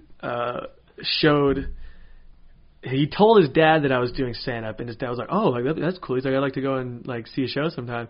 And then I have some short clips of my stand-up on Facebook, and so he's like, "Here, listen to this." And like I dropped some F-bombs. He's like, "Oh, I don't want to go now. Like, I don't want to go check it out." Yeah. So, but that's funny. That's like the one thing that will turn off. Like, people don't mind if you're not that funny. Yeah. But the one thing that'll definitely turn people off is the language. There are people who will just be like, "No, that's shut down right to that." Yeah, totally. Yeah, some people are like offended by some of the things or topics and curse words and whatnot, and I suppose it's all about of course all about delivery and and how likable you come off on stage too, right? So, like, what did I do a couple weeks ago on a Monday? I did a bit about my birthday and how my presents were such a knockout of the park. My parents really got it this year, and I showed that set to my parents, and they thought it was funny, right? Like, it just has to be it's just exaggerated, right? Like, you got to understand that although a lot of it is based in reality, it's supposed to just be the humorous side of it. You know what I mean? So you can't be like that heckler that called out Mark Robertson at the Mint. Do you remember that? Yeah. Where his sister or whatnot. Yeah. Yeah, I mean, like, I don't know. And then David Bruce went on stage and was like, he doesn't even have a sister. I don't know if that's true or not. I don't know what side of that story is true. But what is a fact and true is that it's a joke, right? It's just an exaggerated truth that it might not be based on in very much reality at all, right? It's just a funny thought. Yeah. And I don't think people should take such offense and heckle and whatnot. It just pisses me off. It angers me when people come into a comedy club and they have that kind of mindset. Like, why are you even here? Have you ever heard a comedian in your life? Well, I mean, sometimes they haven't. I guess that's it's not all Jerry Seinfeld and Jim Gaffigan, right? Like, there are dirty comics out there too, right? So it's something. It's good that there's a host, because the host, like, if that person is really offended at Mark or whatever, at least, like, someone like Bruce can be like, well, sure, Mark was, wasn't your cup of tea, but hey, I'm here and I didn't say that horrible thing. Totally, yeah. So that's why it's nice to have a host. Yeah. We had who did we have? I don't know if this is what happened, but I believe walked a table as a host at Hecklers. He had a joke in there that was offensive enough that one table left. Oh, wow.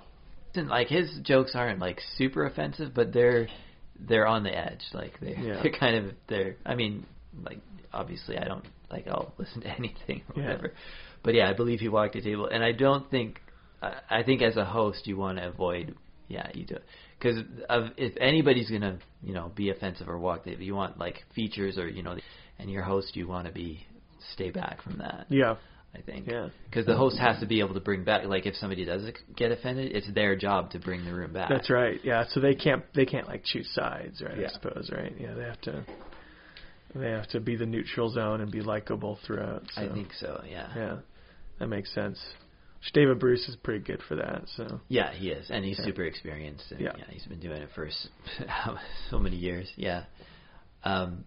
It's dumb when people get offended, but there's always going to be someone like it happens. Okay, yeah. You could teach that person a lesson. You could say, okay, well, thank you for coming out and expressing your opinion. This is what comedy is, and they could be like, oh, okay, I didn't know. Yeah. But then there's going to be someone, another week that same thing. Yeah. Haven't seen it before. Yeah. So you're always going to run into ignorant people. Yeah, it's true. Yeah. And it's fine. Like as I'm saying, comics go ahead and be offensive as long as you have someone like a host to smooth it over. Yeah. And I think, and I mean, I think it's okay to be offended. Just don't talk about it. Like, you know what I mean? Don't intrude on set. Interrupt the set. Yeah. Yeah. If you have a word to say after the show, again, some comedians don't take that too well, but generally, you can say something. Well, I thought that was hit too close to home for me or something. Yeah. Yeah. I mean, I think I've probably heard a joke or two where I was like, oh, like, like, wow, like that was offensive, but of course I wouldn't I wouldn't yell at, I wouldn't heckle them or anything like that or say anything. I wouldn't say anything outside of a compliment, I think, about a joke, or borderline, kind of joke in its own right? Like I think it was last time I performed, and you came up to Spencer and I, and you pointed at you like, bad set, and you went to good set. And you're just so brutally honest about it. Like, that's funny. Yeah. That was kind of half a joke. Well, I know. Yeah. He was like, what? And then I didn't say anything. He's like, you're not going to argue against that? Like, oh, I'm not choosing sides. Like, yeah. Josh Treleaven's word. Josh Treleaven's word is final. As if that's worth anything. Yeah. Right.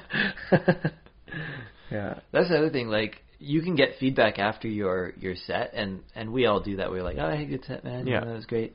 But you already know, like how, like if you've been doing comedy for, you get into it. You already know if you're happy or not with your set. You don't really need the other comedians to. So that's the thing. I wonder if like saying something like that to Shane or Darcy is even meaningful. I mean, I've tried to say, like, I've tried to go up to Darcy and be like, hey, Darcy, good set. Yeah. And he's like, Darcy is very humble about his sets. He's very, he never really talks big about his sets at all. So, like, he'll always say, like, oh, that was a mediocre set. So he never, like, praises his own set, right? Yeah. So, yeah. But I'm trying to think of, like, I haven't figured out, I need something to say to, like, other comedians. After a set, like, you can say good job or well done, I guess, because that's neutral enough. Yeah. I don't want to, I mean, I can say, like, that was very funny or I laughed a lot. You can say that. But I want to think of something else that I can say, like, if I liked that they went up. I like that you went up and did the thing. It's awkward, right? Like, what do we say from one to another other than good set or, right? Yeah, I really liked how you went on stage and talked for 3 minutes. I guess one thing that's fun to get is like a note of how you can switch something in your joke, or if they think of a different wording that you don't think of. Yeah. And if it actually really is good and it fits with what you like, how you talk, and they give you that, that's like a really that feels good when you get that from a comedian. Then I just get mad though, because I'm like, why didn't I think of that? Like, you have it next time. Yeah. And then I just don't take it. Well, but no, you don't have to take those. But it's nice to see a comic who's paid attention enough to your set that's like, oh, here's, they got that into it. Yeah, that's true. Yeah, that's any acknowledgement alone is pretty nice, right? Yeah, man. You have another thought, or we should wrap up. Yeah, we should probably wrap it up. It's been a long one. Kept you here for like a long time. Yeah, it was good though. So however you do your wrap up, I don't know how you like to go about that. So. I'm just gonna say thanks for being on my podcast, Evan. Thanks for having me, Josh. It was a lot of fun. Yeah. Listeners can see both me and Evan on Monday nights at Ratfish. Well, Evan every 4 in a row and then off 4, and the Mint. And various places around Victoria. And, I'd recommend our listeners can just go wherever they want in Victoria, and they might just run into us. Cause, you never know. Yeah. Look for me at the airport, or Dairy Queen. Yeah. Cool.